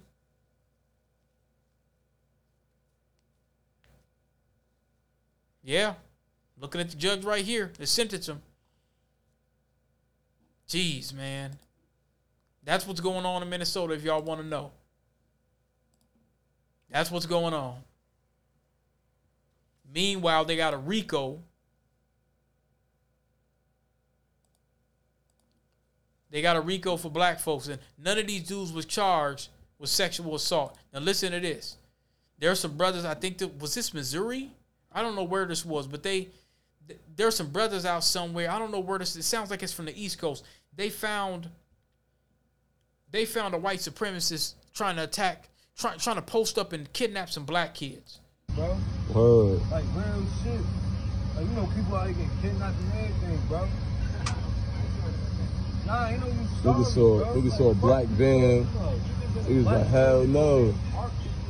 And you really don't got, bro. Bro, what the? They got the white dude hemmed up. They slide open his van like, hey man, they checking him. What's up with this van? What the fuck is this, bro? Huh? That eyes, my nigga. Who are you, bro? That eyes, bro. Who are you, bro? Where you come from, bro? Took his car keys. That's what I'm talking about. Nah, for real. Where you come from? This is a video of a man parked outside the school early in the morning before the kids have to come in for school. He's in a black van with all black on, and these two black men caught him. And y'all say that there's no black men out here trying to protect us. The guy with the camera even said we got to protect our black women. The one that's inside the truck said, what is you doing out here in front of a school in these hours? Why are you in our hood in this van during these hours in front of a school? What you trying to do, bruh? They are protecting black women and our kids. There you go. There you go. Don't be twerking on, man. This is serious. This is serious. I'll cover this other one another time. This is some YSL shit. Whatever. Now, there's something that I wanted to talk about, and we'll go ahead and wrap things up pretty soon. But Lake Lanier, y'all probably have heard about Lake Lanier. I've talked about that before. There's a movie that's coming out in September, a horror movie about Lake Lanier. And let's go ahead and play the trailer.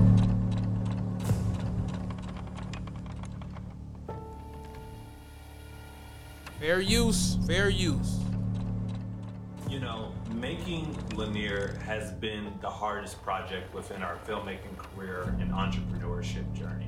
There's no question about it. From telling the large story of 1912 in Oscarville, Georgia, to incorporating Lanier's mysteriousness within it, from the drownings, disappearances, and disasters, and taking that and infusing it to tell a modern day story, it was crazy, but we pulled it off.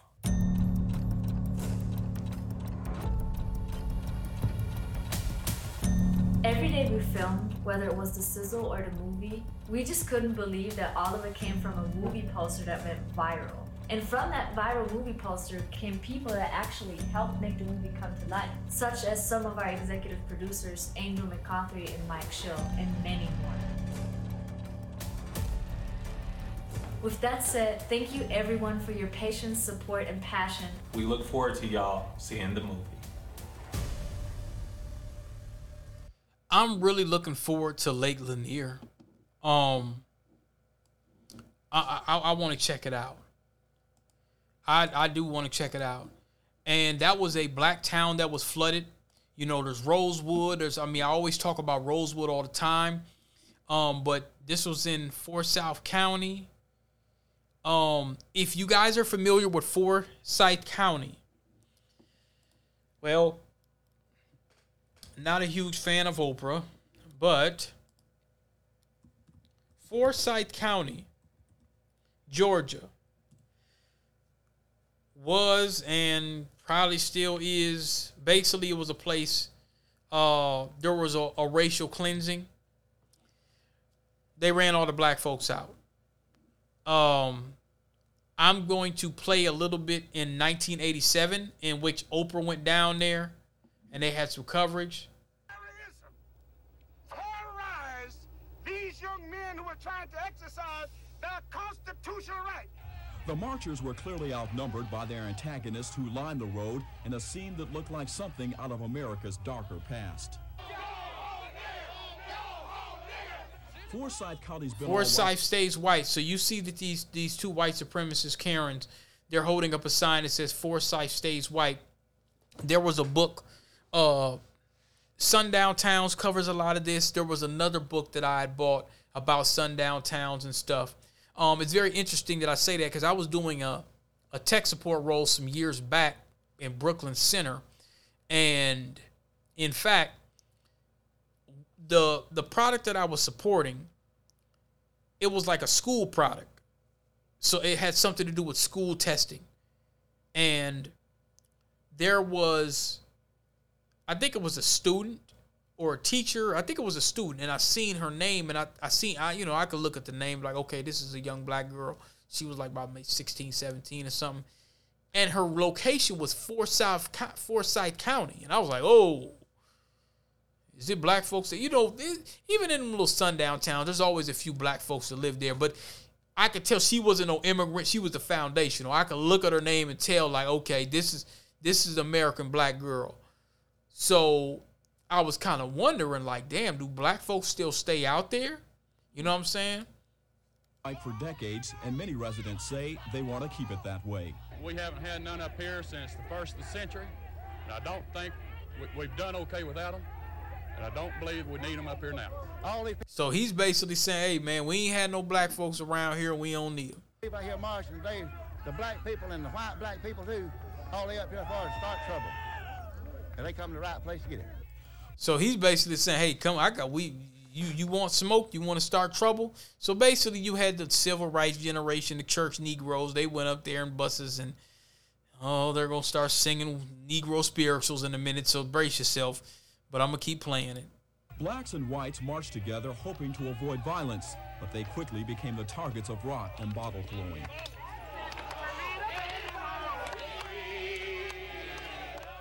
It's mind-boggling to see that things like this still exist in America. But hey, you got all kind of people. People like them, they look like me and my friends, and I think someday, we're going to be able to reach people like that too. The two sides were kept separated. There were a few minor injuries and a half dozen arrests. Finally, the county sheriff asked the marchers to get back on the bus for their own safety when things got out of control. Yeah, because they like, hey, look, the sheriff is like, listen, man, we can't protect y'all. They might string y'all up out here. Y'all outnumbered. Get your ass back on that bus.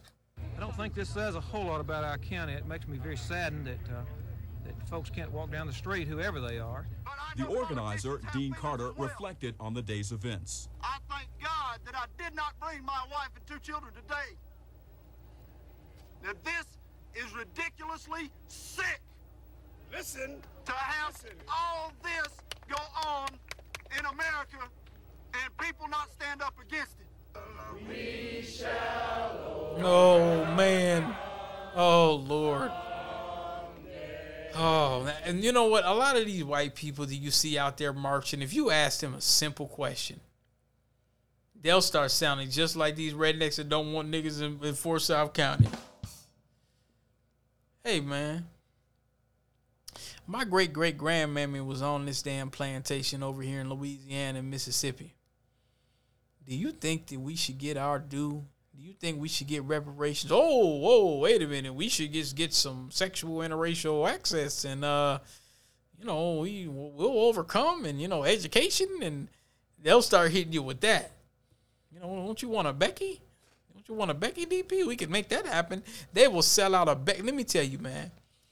They would consider genetic annihilation before giving you reparations. They would give you genetic annihilation before reparations. If a nigga start talking about, okay, he's going to even the playing field.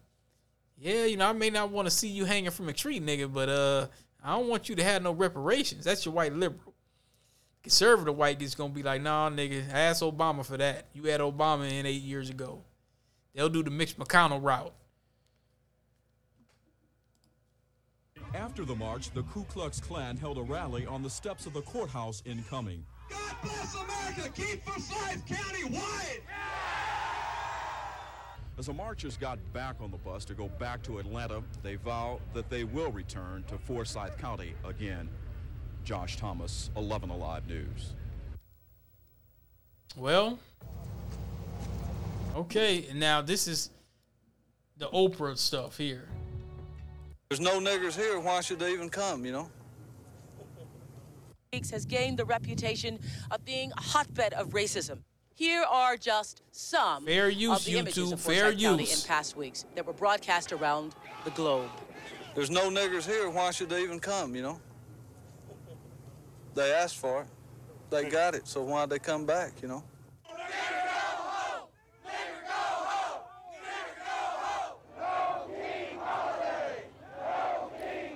They said no King holiday. And you got to think, King wasn't talking about really doing nothing to nobody. King was just like, hey, man, what's up with this? We coming back to Washington to get our check. They didn't like King.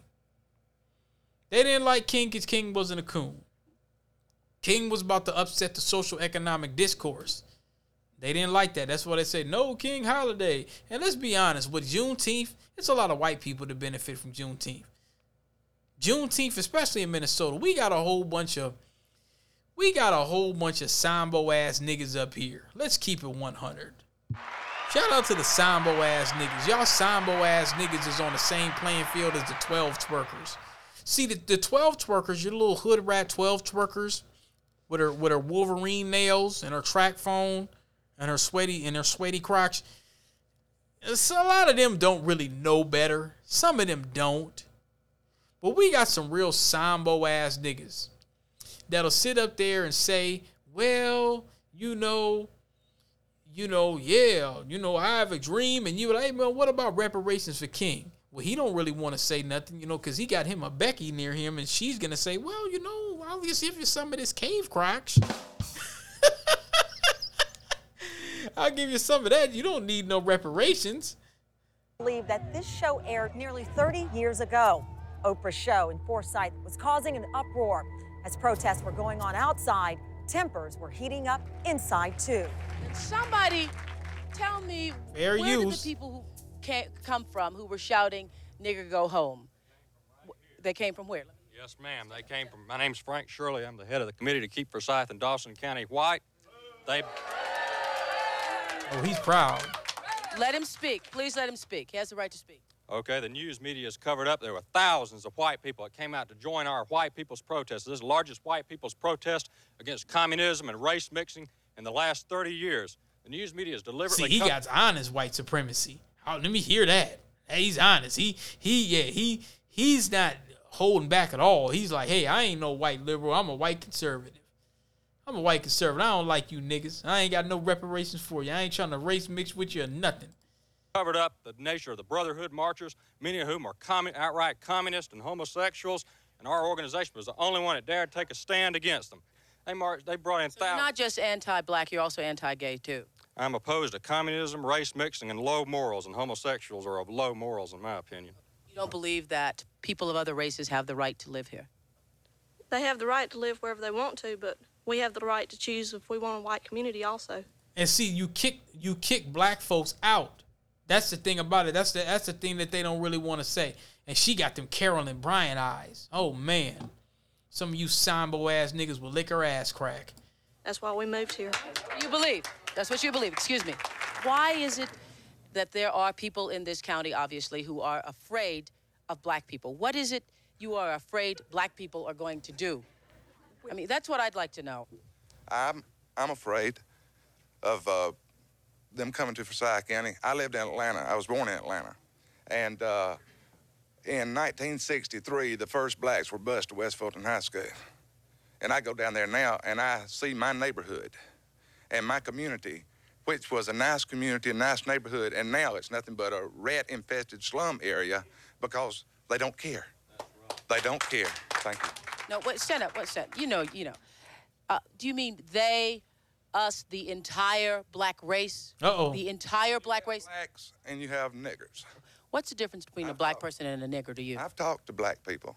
Black people, they don't want to come up here. They don't want to cause any trouble. Uh-oh. That's a black person. A nigger wants to come up here and cause trouble all the time. That's the difference. I have something to say. I'm very upset about what's going on. I don't think that Forsyth County has been portrayed right. It's not only by what's outside right now, but I just really hate to think that it's going to take someone either black or white getting hurt or losing their lives before people can sit down and talk this out. It is a time for change. There's nothing we can do about it. Everybody, there's one God. And I just hate to think that someone is going to get hurt before the people get some sense about them and talk about this and get it like it's supposed to be. How is it supposed to be? Black and white together in Forsyth County. There's no other way. Oprah says she and her producers knew it. A lot of time to shop for. Oh, well, there you go. So you get your little history lesson. Anyway, Forsyth County. Okay. Forsyth County. Yo, you niggas get about town. So basically, the truth behind Oscarville and the violent removal of black residents from Forsyth County years before Lake Lanier was built. Now, this is from the Gainesville Times. Updated July 1st, 2022. This is pertinent. Well, DP, why did you play all of this and play all of that? Well, we want to give you a little background. Many living in North Georgia have heard the tales of what lies behind Lake Sidney Lanier. Damn, that lake got a middle name. Shout out to Lake Sidney Lanier. God damn it. From graves buried by the water to alleged supernatural sightings, Ogun near Browns Bridge, rumors surrounding Lanier continue to be shared not just across Georgia but across the country, garnering attention toward what some Georgia's most haunted lake. Sambos of Christmas Eve. Some of these stories shared highlight Oscarville, a community that once stood in northeastern Forsyth near the border of Hall County on a portion of the land later used to build the lake. So I just want y'all to know this was an artificial lake. This lake was built just like how I believe they flooded New Orleans to get the black folks out and gentrify. This was an artificial lake that they used to flood. Though Oscarville has become a source of legend, what follows is the community's tragic real-life story as recorded in historical records and other sources. Y'all got to keep in mind, if you read books like Medical Apartheid, historical records and sources, a lot of times they were just honest. Like that dude, he said, man, I don't want no, black folks don't want to come live up here. It's the niggas that want to, it's Negroes, it's you. We shall overcome Negroes that want to come up here and, it's racism and we shall overcome. He's saying y'all are the problem. He said black people, I talk to black people, they don't want to come up here. So then I started to kind of wonder something. I said, that white man said something. He was being honest. He was being very, very honest about how he felt about the situation. He said, niggers come up here and start trouble. Black folks don't want to come up here. So people like me, I know this is sundown town. No, I don't want to come up here. Now,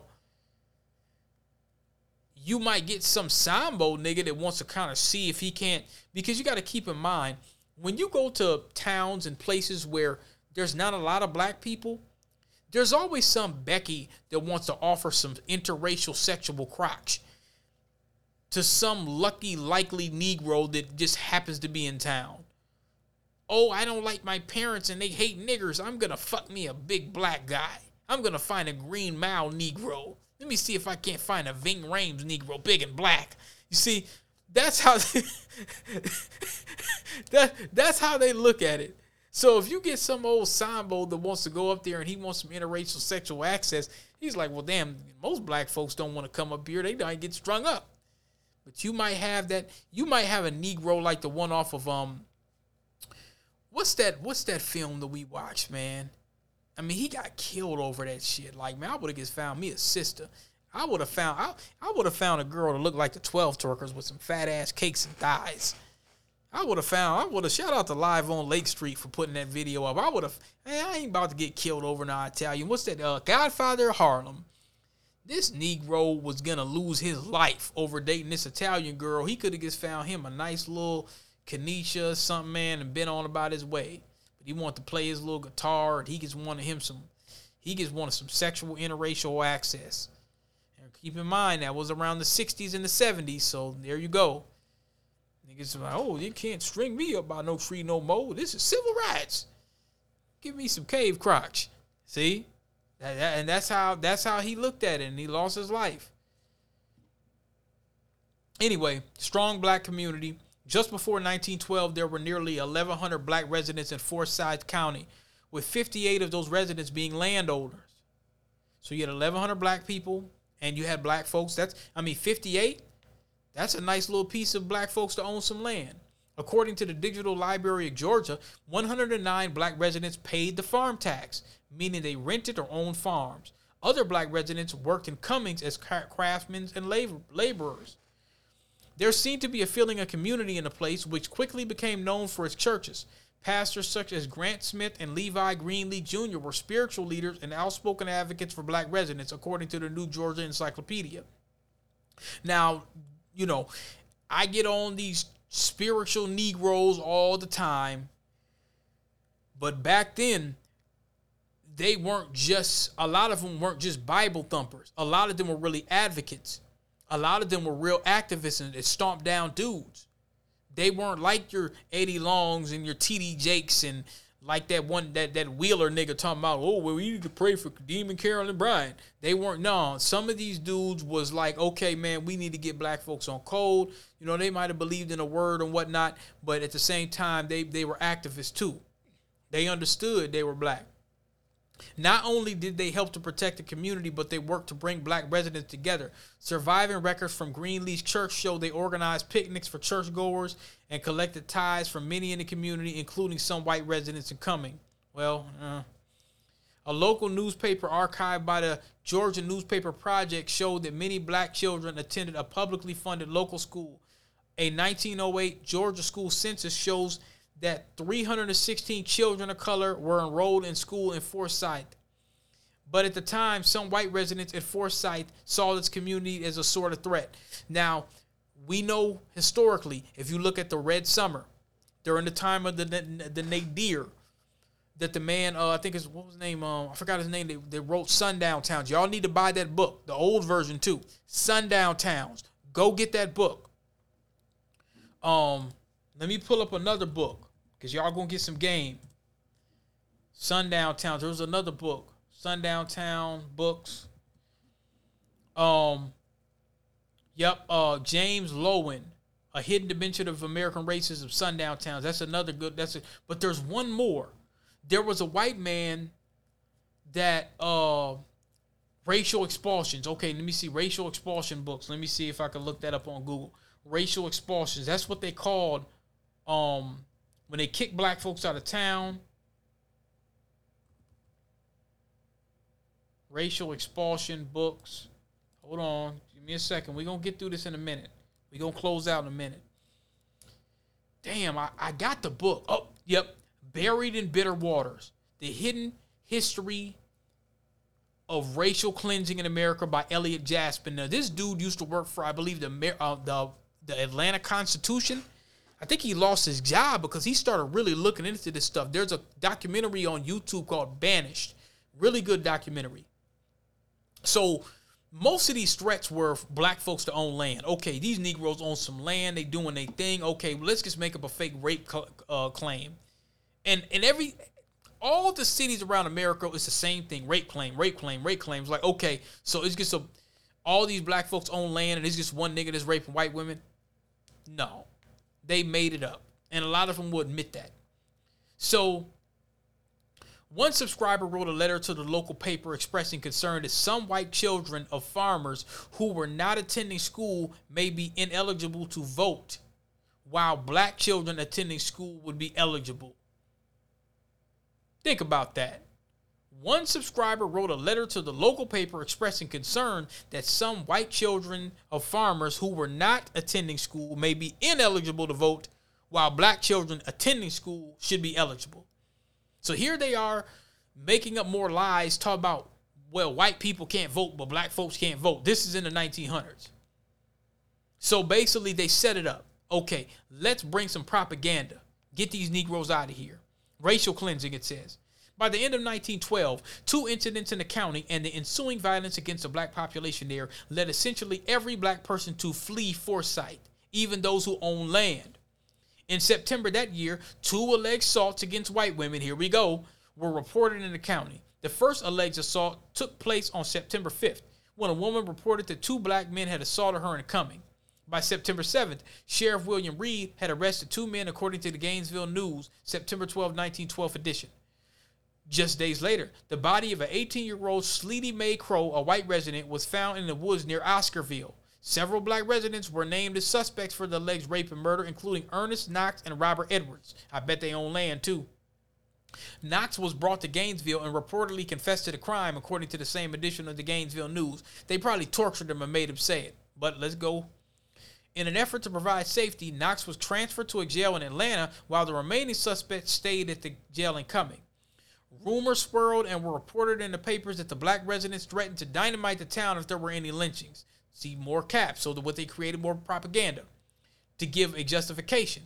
Despite Knox being transferred, a mob of angry white residents gathered outside of the jail. The mob seized Edwards, a 24-year-old farmhand, from the jail, beating him to death before he was hanged from a telephone pole in the town square. This incident started up. Now, keep in mind, they beat him to death, and then they hung him. So that was a message. This is very beast. You got to understand, race soldiers have bestial activity and bestial mindsets. The incident started a wave of violence towards the black community in Forsyth County. Mobs threatened residents and fired guns into homes. Now, when I told y'all that these girls was twerking on 12, twerking on the cop car, I wasn't just getting on them. A wave of violence. You start doing certain stuff and putting yourself into victimhood and putting yourself on notice, you could become a wave of violence. I want y'all to understand something about history. You got Negroes walking around, man, that ain't gonna happen to me. You can start getting Negroes talking about that. Now, mobs threaten residents and fire guns in the homes. So they just start terrorizing black folks. This is the early 1900s. This is no more than, 30, 40 plus, 1865 when we so-called got enslaved?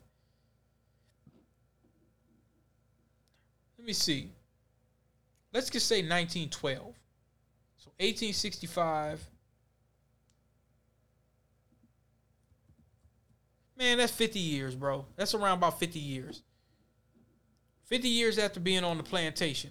And as we know, there was still slavery going on to the 60s in Louisiana and many other places. But let's just go with about 50 years.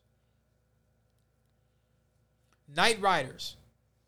White residents who came through at night on horseback burned down homes, threw explosives in the nearby buildings. That's terrorism, according to archives reported by the Gainesville News and Dahlonega Nugget. The violence continued until nearly all of the county's black population was forced to flee. So they did this through the entire county. According to Blood at the Root, A Racial Cleansing in America, a book written by Patrick Phillips and published in 2016, the county's black residents fled in all directions, but the majority made their way to Hall County. The black residents of Forsyth County were forced to start over, securing jobs and opening businesses where they could in Gainesville. And those who owned land in Forsyth no longer felt safe coming back to claim what was theirs. Now, what lies beyond Lake Lanier? Moving forward nearly 40 years, the black population of Forsyth remained low. Through the process of prepping for Lake Lanier, the U.S. government acquired the rights to more than 56,000 acres of land in Forsyth, Hall, and Dawson counties to make room for the 38,000-acre lake and more than 700 miles of shoreline. So all them black folks that own land, deserve reparations. Their descendants deserve reparations. And they didn't get it. This included several communities, most of which considered farmland.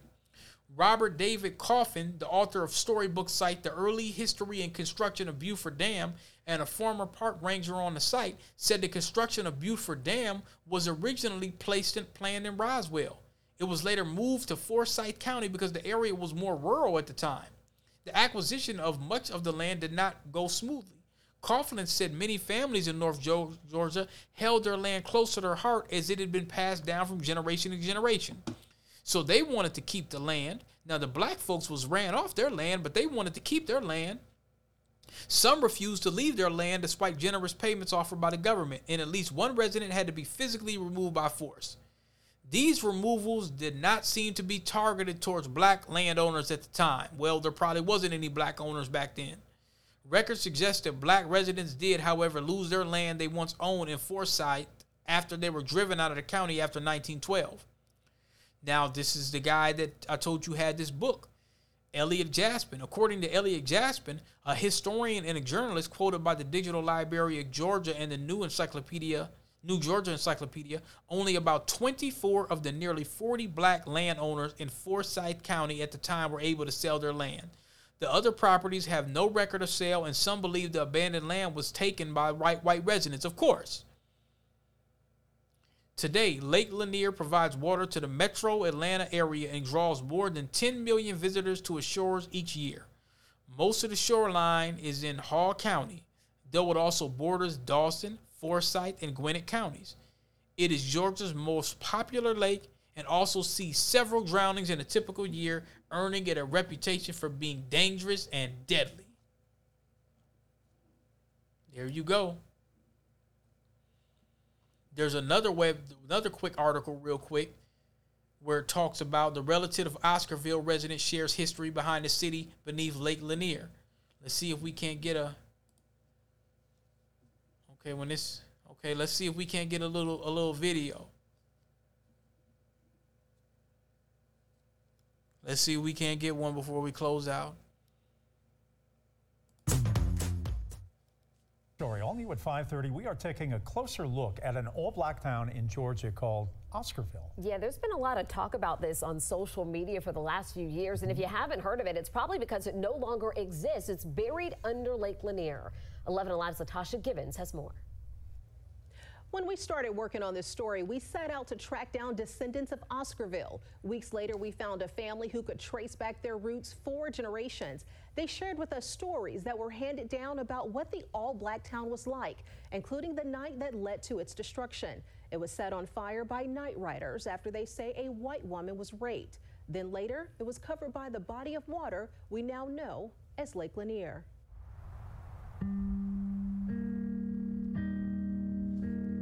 May Crow is buried here at this Gainesville cemetery, but the trail of destruction following her death stretches into the land surrounding Forsyth County, buried beneath these waves of Lake Lanier, where in 1912 nearly every black resident was forced out.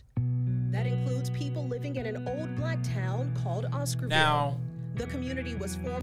Now, while people running around with this people of color BS, ain't no folks been treated like our folks. Ain't nobody been ran out of town in these last 100 and some years. Our folks done got ran out of town, built the country and got ran out of town. They don't have the claim that we have. Formed in the late 1800s during the Reconstruction era. There was a very strong community feeling among the blacks. About 300 children that went to some of the schools that were the black schools, and it was closely connected to the churches. Georgia history teacher Lisa Crosby says Oscarville was a thriving black community full of... Now you see why they want to remove this from the history books of what our folks went through and what we built.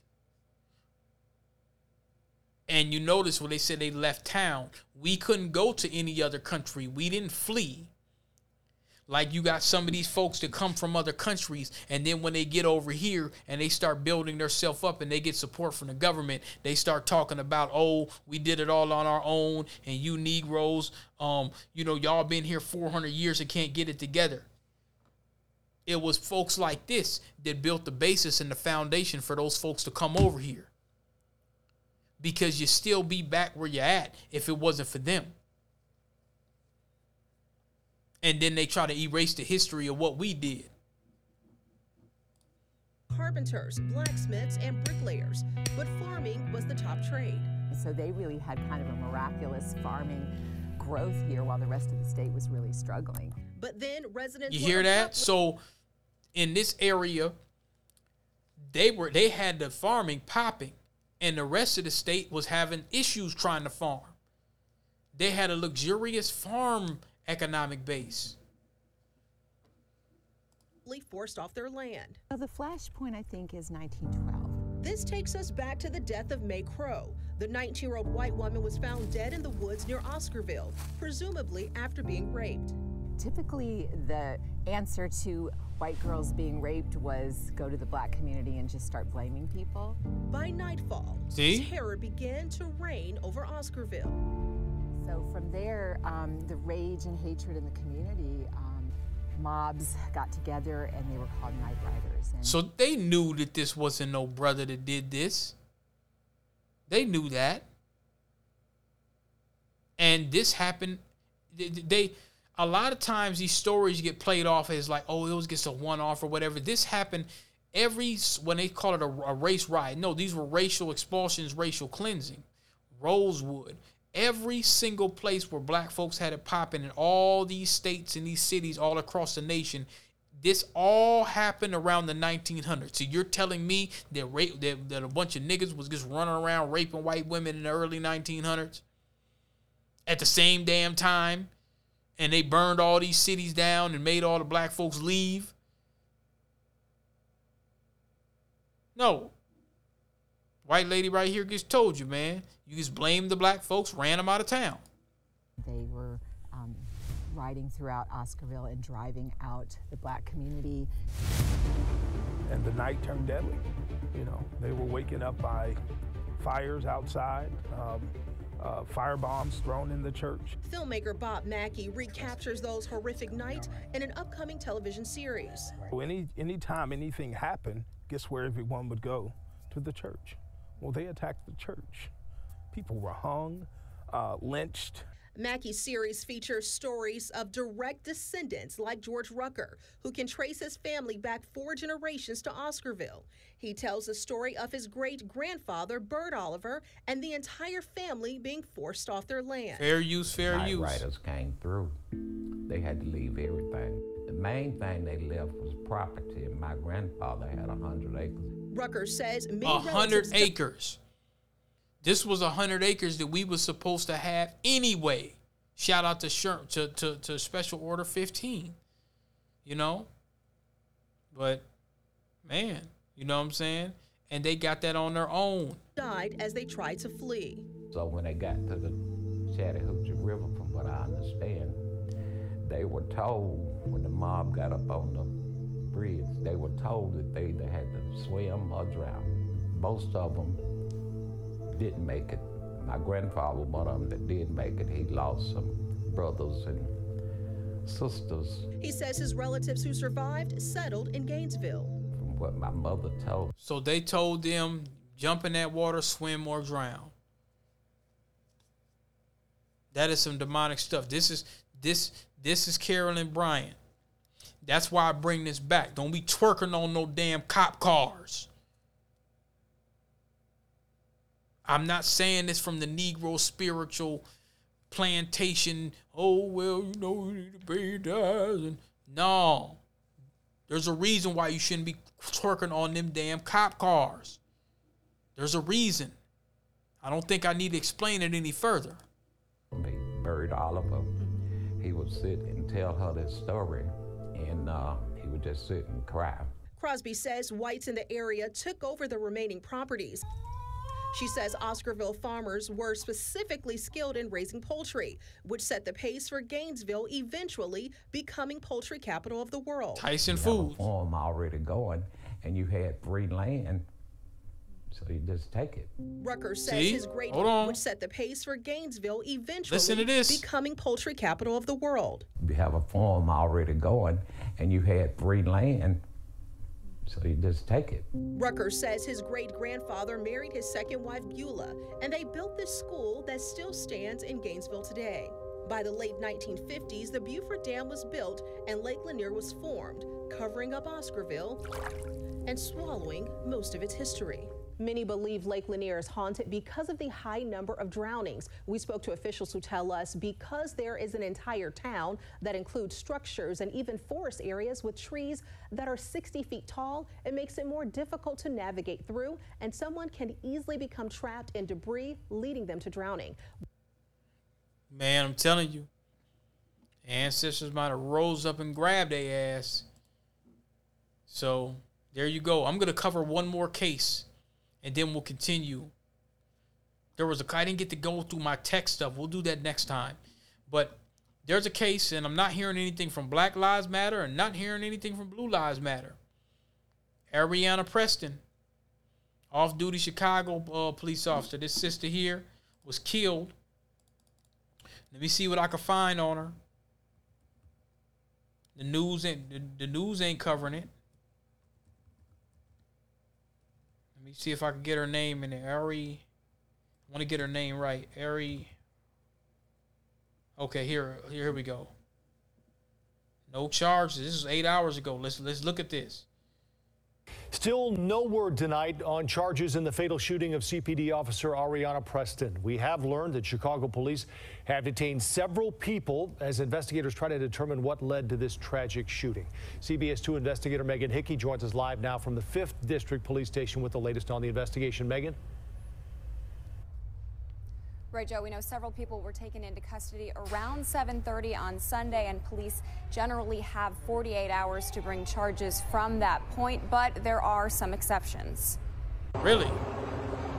Police escorted Officer Areanah Preston's body from the medical examiner's office to a funeral home in Oak Lawn as her community, loved ones, and police family wait for word on official charges. Legal expert Irv Miller tells me the period before potential charges are filed can be the most crucial and time-consuming.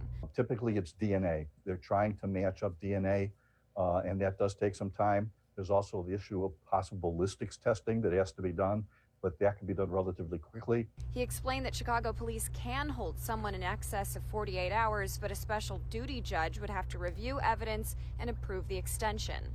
24-year-old Preston was shot and killed early Saturday morning as she was returning home from her shift in the 5th District.